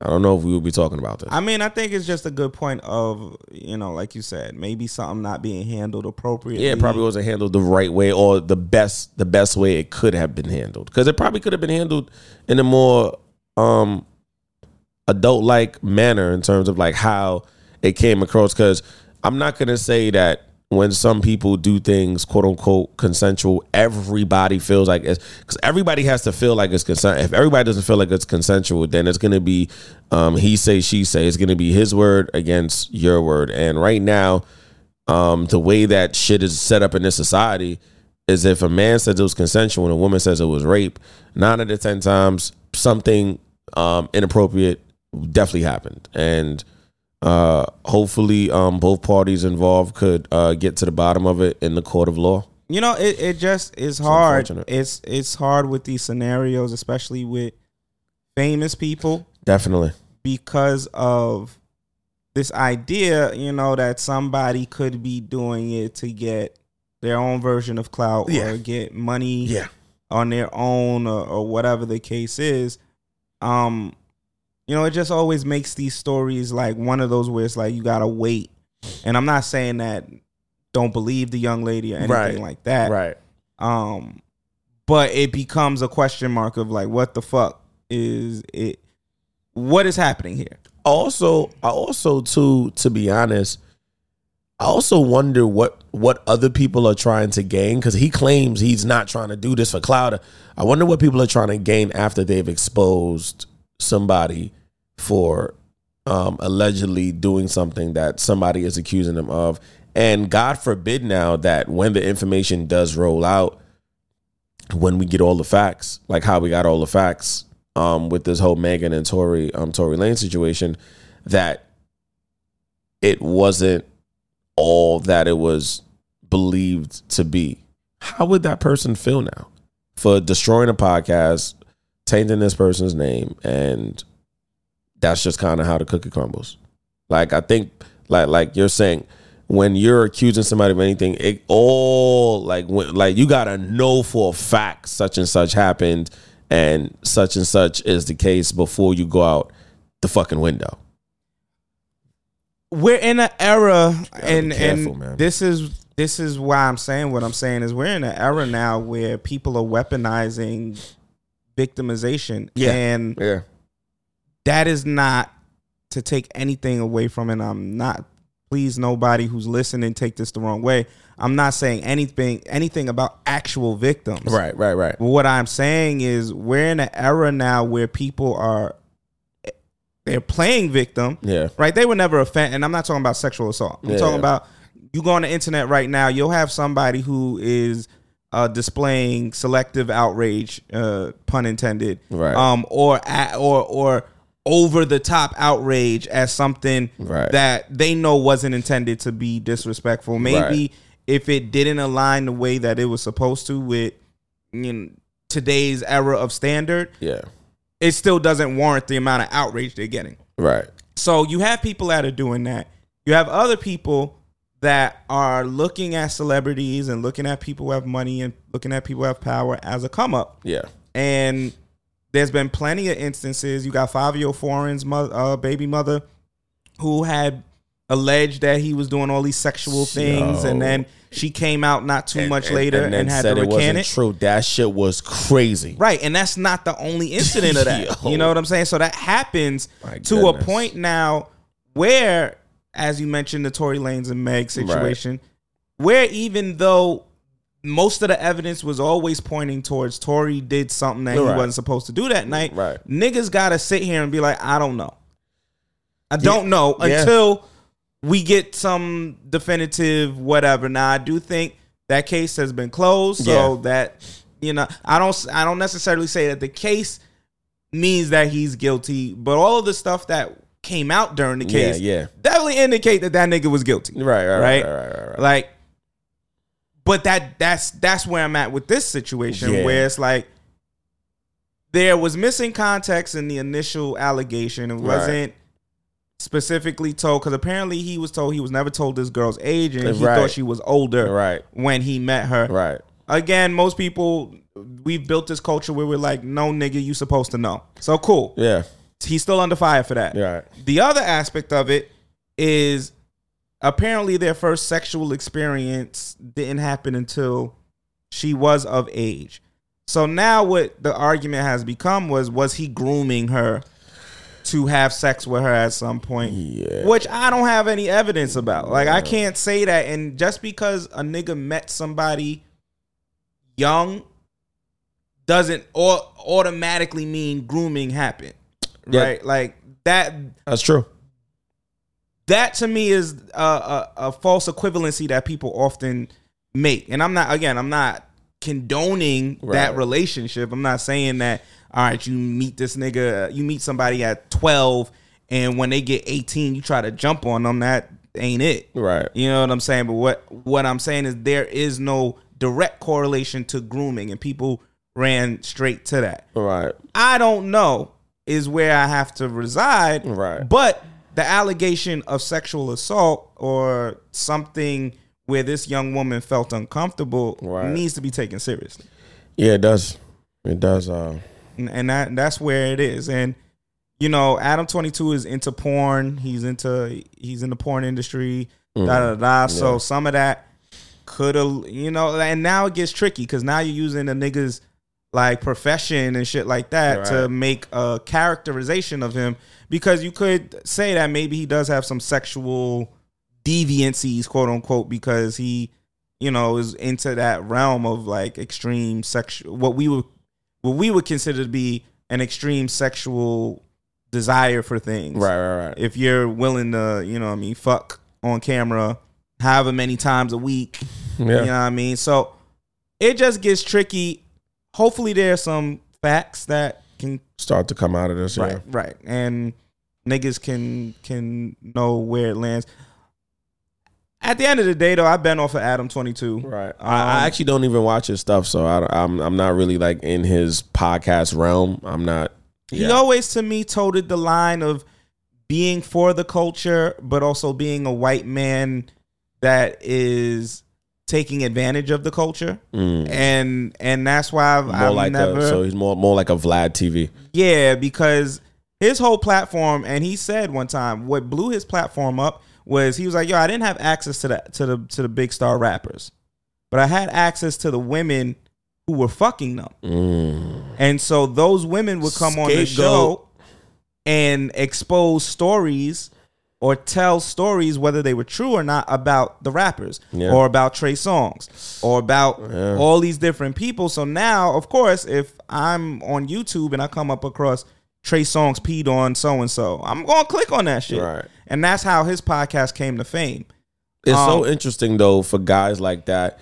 And this is why I get, like, other people who be like, you know, save all that shit for the podcast, because in real life you just don't know. The people that you bring on the show that expose other people, what happens when you see the people that they've exposed? Like, what actually happens? I don't think it'll be good. And I'm not saying the people that are getting exposed should always feel reluctant to want to retaliate, or they should be up in arms when they see you. But some of these niggas ain't gonna see you, and it ain't gonna be like, oh hey, what's up? It's gonna be static. But isn't it ironic that real bad. A platform built on exposing people got torn down by being exposed by a nigga that comes on your show? Bro, isn't that crazy? Bro, insane. You built your platform on this, which some could say is shady. Some could say it's shady and fucked up. Right. You know, these artists can't necessarily defend themselves to these allegations that the people coming on your platform are putting on them. Because I do remember, I think one of the women had mentioned that Trey Songz was abusive or some shit like that. She definitely said Trey's name for sure. This was way before the other Trey shit came out. And so, like, you had stuff, and if I'm Trey Songz, me responding to it might add more. Like, I'm in a bad space. If I'm Trey, so I'm not saying nothing. I'm letting my lawyers handle everything. Now, granted, all the other shit that came out about Trey makes it seem like Trey might be on some bullshit. Trey might be it might be bad for women in the business. Yeah. So, but you had all these people coming on exposing people, and then I guess somebody comes on your show and exposes you. That's insanity. Well, it's over for that nigga. I don't think we will be seeing another No Jumper episode anytime soon. But this man list, which is what this conversation first started off of, right? I feel like it exposes the fact that men in 2023 are being exposed to a lot of information that can confuse them into what it means to quote unquote be a man, what it means to be a good partner. And so like that is something I don't think certain women want to take into account. They want to blame it on the men, and they want to make it seem like men don't want to take accountability or don't want to take care of responsibility. But that list is confusing. I think at one part of the list, it was like things straight men can do, and it was like cry. I mean, what they can't do, and it was cry, and it was don't cry. Like literally, apparently, he saw something, or again, the person who put it together saw something that alluded that men should cry if they're straight, and then men shouldn't cry if they're straight. Like it's really ridiculous out here. The problem is that we live in a culture right now, present day, where what being a man is and is not is defined by what women feel a man is in their head. And that has nothing to do based on whether they grew up with their dad or not. What they feel a man should be based on how they feel about men in general. And what's influencing them. And outside of money, I think the most fucked up part about this entire list, like, because it's fun now, but it's definitely going to get worse, because there's going to be a man who is probably going to look at this list, you know, and this might be a bit extreme, but there's probably going to be a man who'll be like, you know what?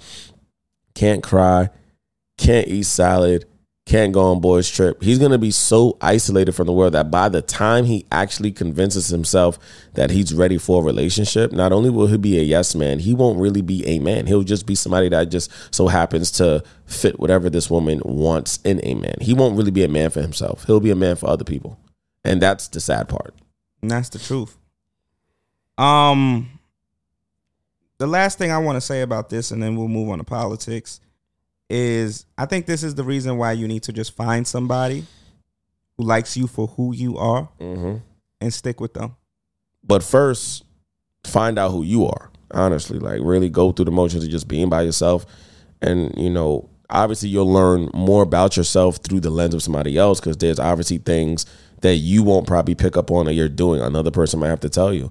However, there's things as a man, as a person, you need to figure out on your own. Because I think we just be losing ourselves in other people, bro. We be with people that we lose ourselves with. No, I agree with that. I think it's scary. I think you should definitely find out who you are before you get into any type of situation. But once you know who you are, find someone that accepts that. That's it. That's the key. Don't try to fit these standards thinking that that's going to make you more valuable to a certain group of people, and that when your value goes up, they're going to accept you.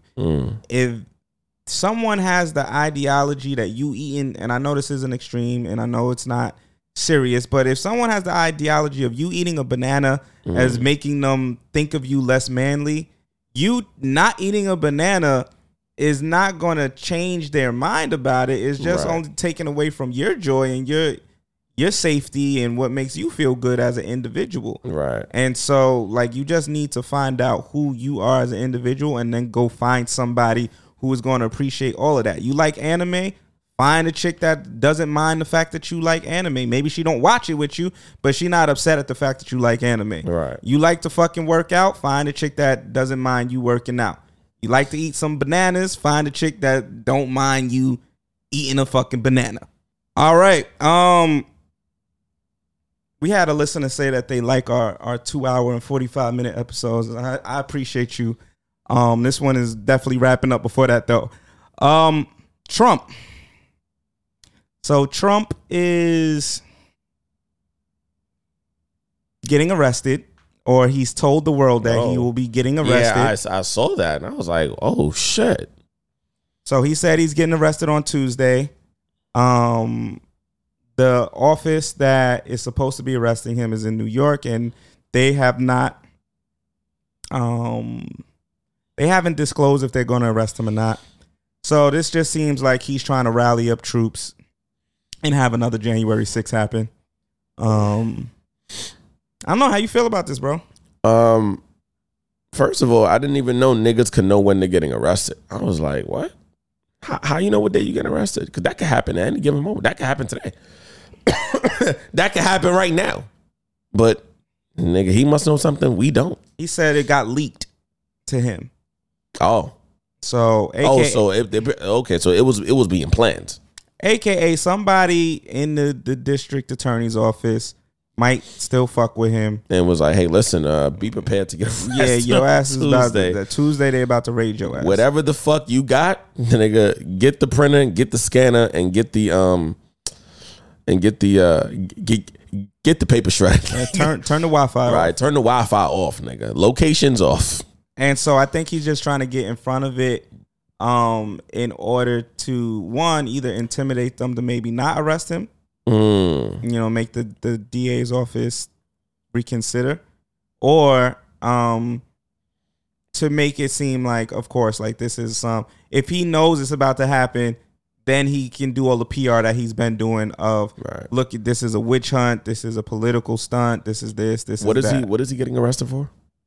So the Stormy Daniels situation. Really? He broke campaign finance laws. So essentially, oh shit! What it is Stormy. If you get money for your campaign, it has to be spent on your campaign. It can't be spent on anything else that's not campaign related. It's so crazy. I knew this was about a woman. I was like, it got to be about a woman. Yeah, and so the Stormy Daniels situation gets convoluted because essentially she was going to come out and say that she had a baby. Not had a baby, but she had an abortion, I think, or something. Yeah, she had something. It was a affair or some shit like that. Yeah. Some sexual. Yeah, something sexual with with Donald Trump. With Donald Trump, yeah. And we all remember that. And he paid her hush money. Yeah, paid her bread through, I think, his campaign, and that's where the situation is fucked up, or the law was broke. He paid money through the campaign to stop her from speaking out. And or he paid her. No, he did. So, okay, I think this is what it was. He was supposed to report that he paid this money, and he didn't, because technically it was campaign related. So, I mean, he would have had to pay the money back if he reported it. No? Anything that deals with your campaign, you're supposed to report to the finance office. So technically, he paid this woman not to come out to affect his campaign. Damn. But he didn't report it. And so it was a breach of the law. That's my understanding of this situation. Gotcha. And so that was where the law was broken. Instead of him cleaning that up, he had Michael Cohen, who was his lawyer at the time, be the one to pay her. So essentially just make it a hush-hush I remember situation. That. Instead of, because if he would have reported it, then the news would be able to have access to it. So my only question is, why wasn't this being spoken of when it first happened in terms of we're going to arrest him? What? Oh, it was. It's just that they had to do the investigation. Oh, so now the investigation is over. The investigation is over. And that's what they concluded. And they concluded that they could arrest him for breaking the law. So if he's arrested now, are we talking about he's doing time, slap on the wrist? What are we really even talking about? So that's the thing. This law is kind of like a tic-tac law. It's not like a big... If he does do time, it wouldn't be long. Wow. But most likely, it probably is a fine or something small. It's nothing huge. So what's the point of arresting him? Well, one, he broke the law. Right, yeah, okay. And then two, what some are saying is when they're able to arrest him for this, there is more investigation that they can do. Mind you, there's 3 other investigations out on him. 2 or 3 other investigations already out on him. Yeah. There's one for Georgia during the election, and then there's one for January 6th. Right, that January 6th shit, which, you know, and this is not me trying to be like, quote unquote, conspiracy theory on this. However, this is just my opinion on the January 6th thing.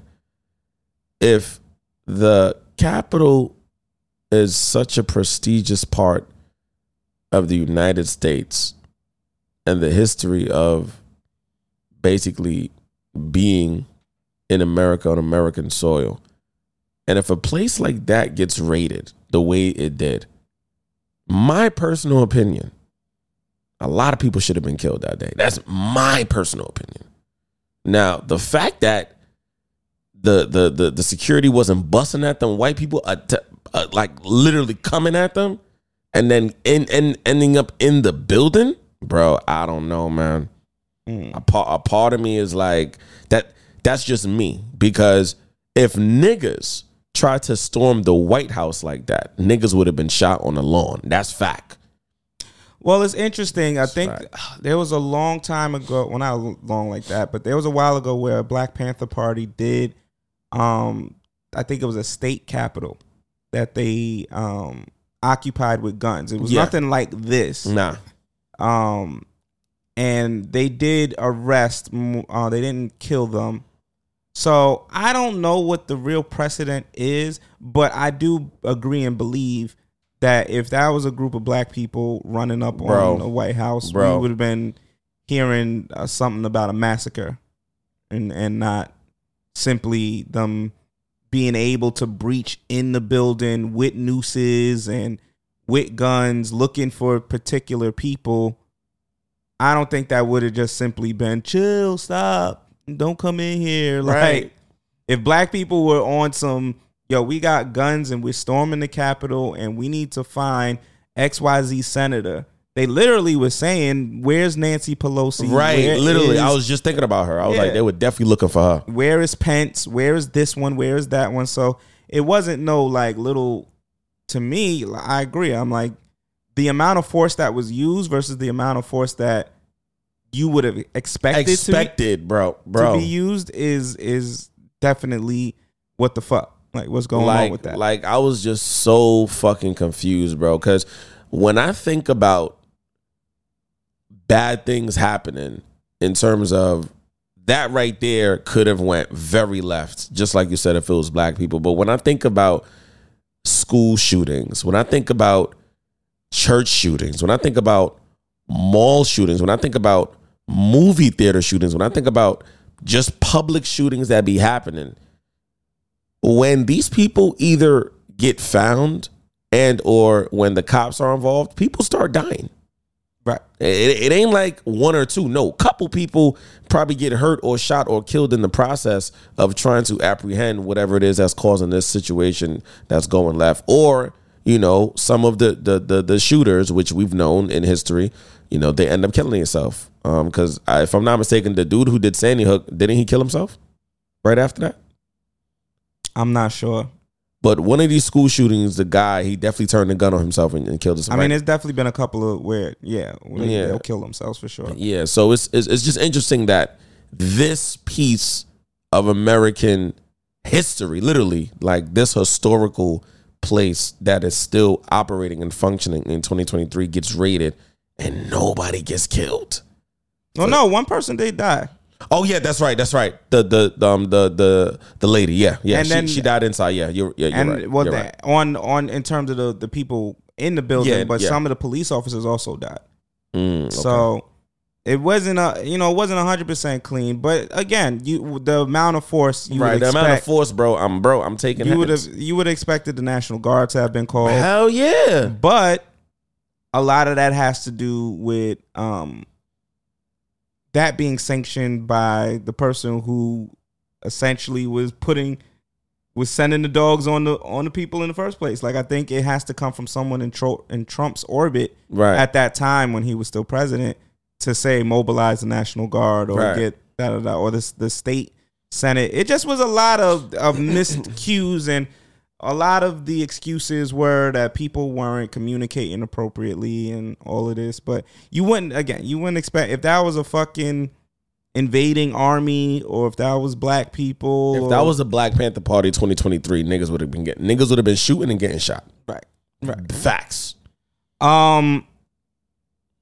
But part of the interesting thing now is I think Trump kind of lost some of his magic. He did. I don't think he's going to get the same result. This 2P not hitting the same. The 2P ain't it. 2P not it. So let's revisit the Silicon Valley situation, because we got more information after we did that podcast episode. Yeah, we did. So what it was that took them down was they took money and invested it into bonds and something else. And when the interest rate went up, it devalued the things that they put stock in, which is when they decided to make it public that they were looking for investors or more money to prop them up for the time being. To help out that interest. And when they did that, that's when you were saying niggas was like, oh, these niggas are saying they need money. Let me take my money out the bank. And when that mass exodus happened, as most of us know at this point in time, banks take our money and use it for other things. A lot of us should know that. And I'm not gonna say all of the secrets and the tricks, because certain niggas is listening. But long story short, in the place that some of you guys know I work at, I learned something the other day about money authorizations and releases. Oh, for a fact, bro. So this is what I learned, which is some wild shit. The reason why you get authorized and then the money takes 3 to 5 or sometimes 5 to 12 is the bank is literally using your money. Right. And the reason why it takes so long, quote unquote, to get back for some banks is because sometimes they ain't got it. They ain't got it. Dead ass. And this brings me to my final point on this, because I don't want to say too much. I realized when I was on my way here, I was like, the only way for any business, any corporation to really get money is if somebody else is working. All of our money is literally predetermined based on another person's way of living and or obtaining money. Because we have a podcast. Let's say this podcast was on a real national platform, and at that point, XAB and I were getting paid. I don't foreshadow this happening, but let's say the podcast got so fucking big, we were able to have, investors and shit, and we were getting funded. And we had like investors who were really like knee deep with the shit. Like they were our board of directors. And just one by one, something happens and some type of interest goes up on, one of the accounts that we have or one of the accounts that we're in charge of, and people start pulling their money out. They could essentially fuck up the whole podcast in terms of the height of where it would be at that point in time. They wouldn't necessarily destroy it. They wouldn't destroy us, but they would destroy where we would have been at that time. And it just made me think, if nobody else is getting money, then how do you get money? If your job doesn't have money to pay you, you don't get paid. Nobody gets paid. Well, the thing about the banks is I feel like the issue is how they are marketed. Oh, yeah. People think banks are a place that you can house your money. No. Because they're the safest way to ensure, like, you don't want to put your actual money in your house and your house burn down. Like, that's always the thing that people say. You really want to put your money here, But then also, the banks is like, oh, well, if you invest your money in a bank, and that's the important word there. You're not putting your money in a bank. You're investing your money in a bank. You are putting your money in an instance, like you open an account and your money goes there, and there's no return on investment there.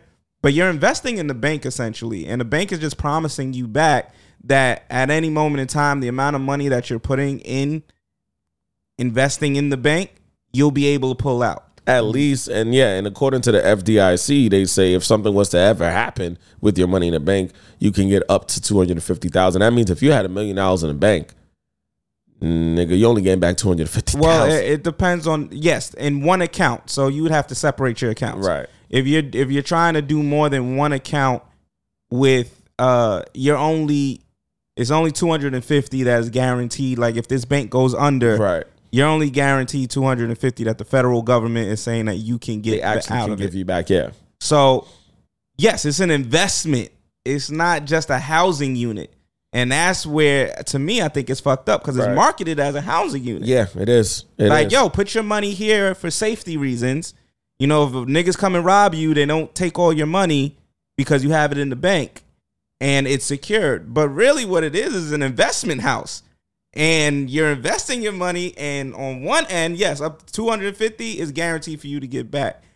And if you put it in other accounts, you could get a little interest on it because you're investing it in a CD, which you're telling us is guaranteed money for the bank to be able to use at any moment. So if I put $10,000 in a CD, I'm saying I can't touch this money. I'll never be able. I can't pull it out for the next 5 years. So now the bank can say, oh, for the next 5 years, we have a guaranteed $10,000 sitting here that we know if we go into this account and pull this money to do something with it, it's there. Right. As opposed to your regular account where it's like your money is moving every day. Right.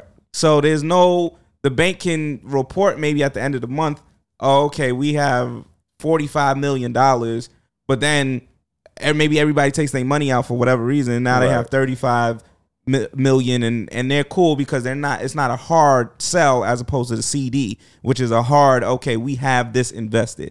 The shit is a scam, bro. Oh yeah, it's a scam, bro.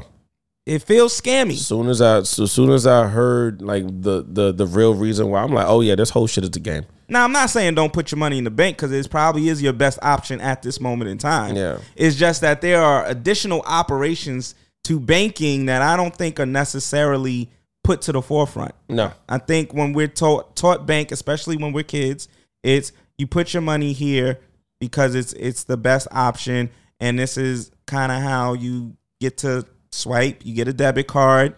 It's the easiest way for you to spend money and get money and right. by having a bank account. You want to write checks, you need a bank account. Like you need a bank account to do a lot of operations. Right. But they don't also tell you that there's some other reasons why banking exists. And I think that's kind of crazy. It is. 4-day work week. We need that in New York City. We need that in the city. We get that in the city, bro. They've been doing it in other countries, and they've actually been finding it to be successful.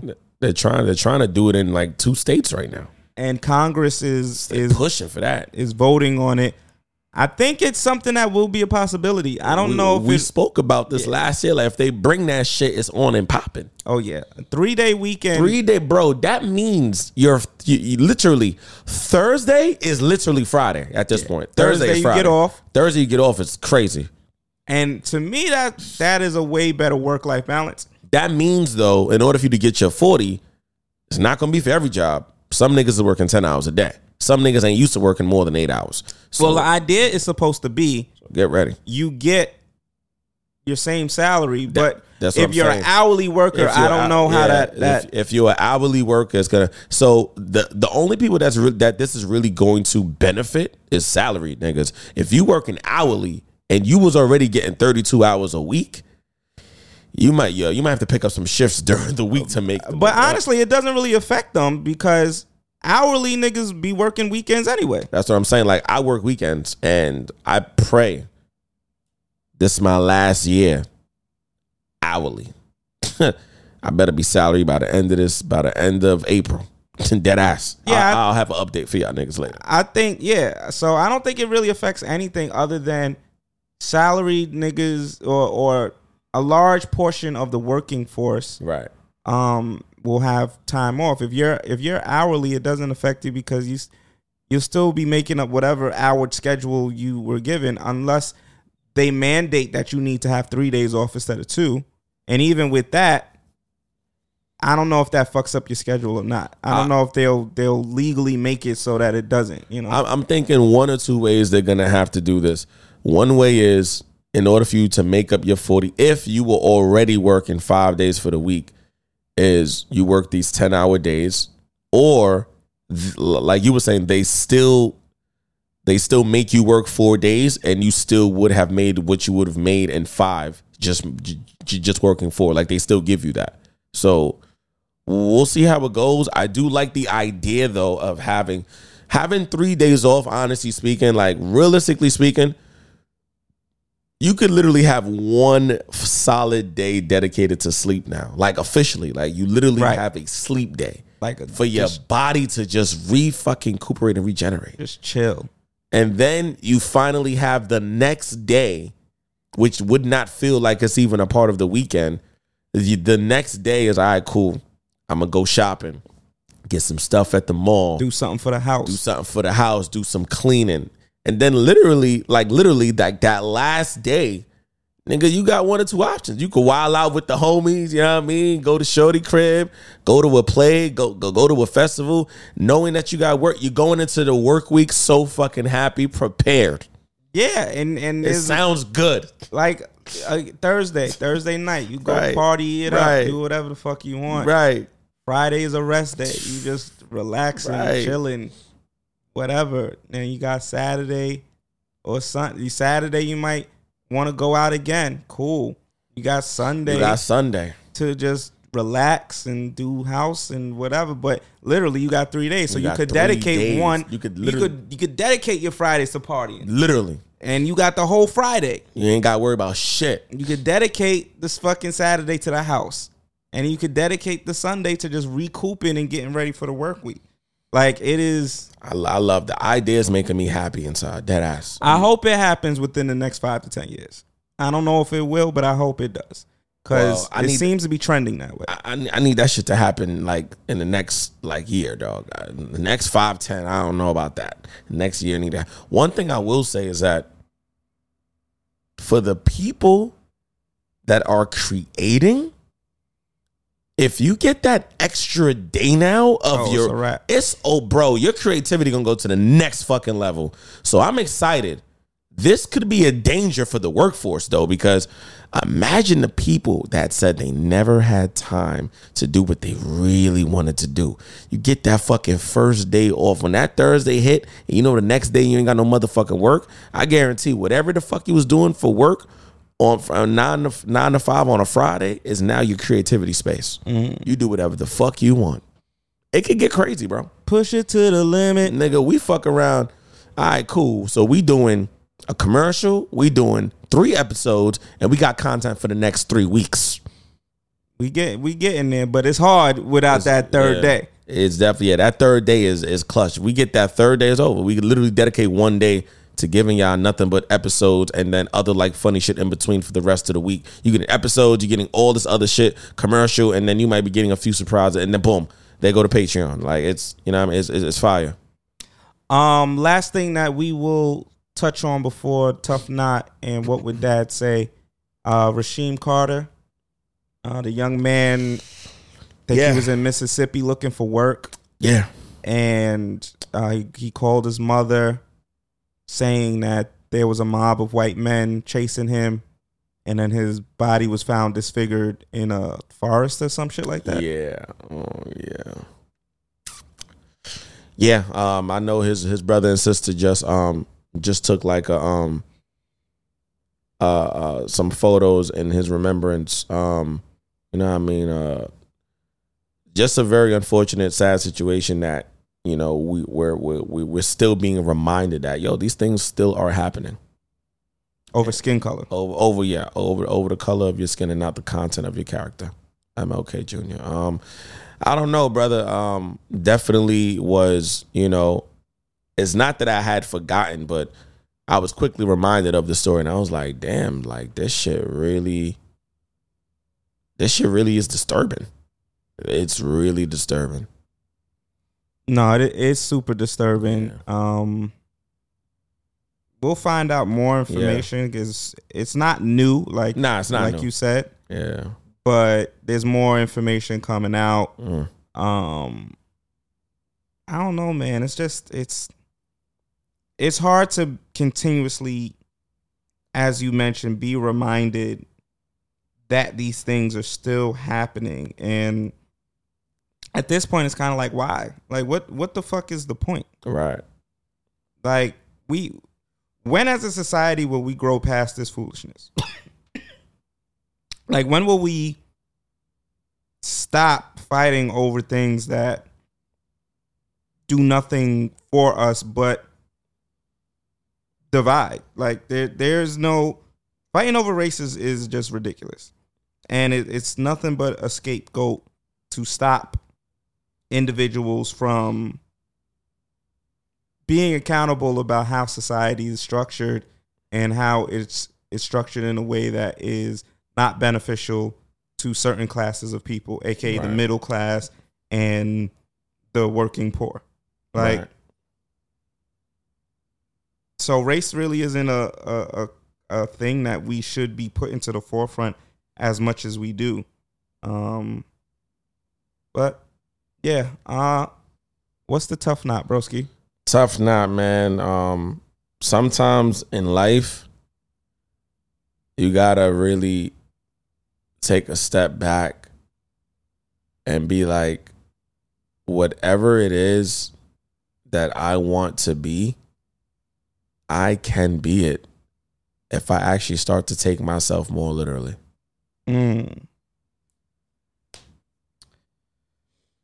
Oh man,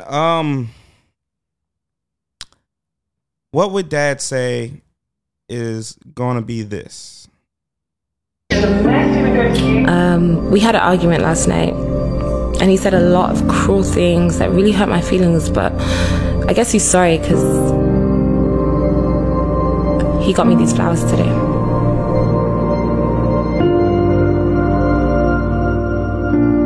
I got flowers today. No, it's not our anniversary or any other special day.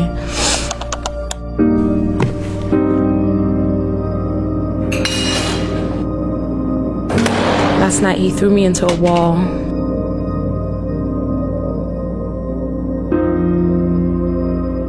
And choked me. And then beat me till I passed out. I woke up bloody and bruised all over. It was actually a nightmare. I guess he is sorry though, because I got these flowers today.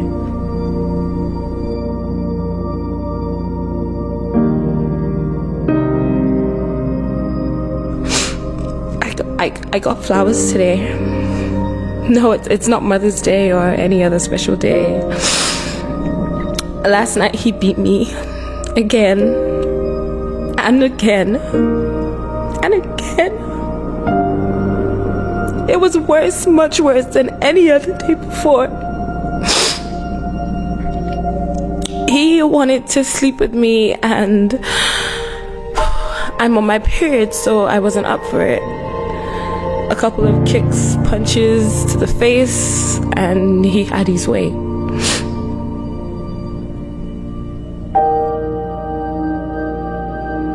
I got flowers today, and today is actually a very special day. It's the day of my funeral. Last night he beat me to death. If only I had the courage and the strength to leave him, maybe I wouldn't have gotten flowers today. That is a poem by Paulette Kelly. The one thing I will say is sometimes it's not about courage. Nonetheless, the overall message of the poem is if you can remove yourself from an abusive situation, please do. Another episode of Dad Hats and Bow Ties. We out.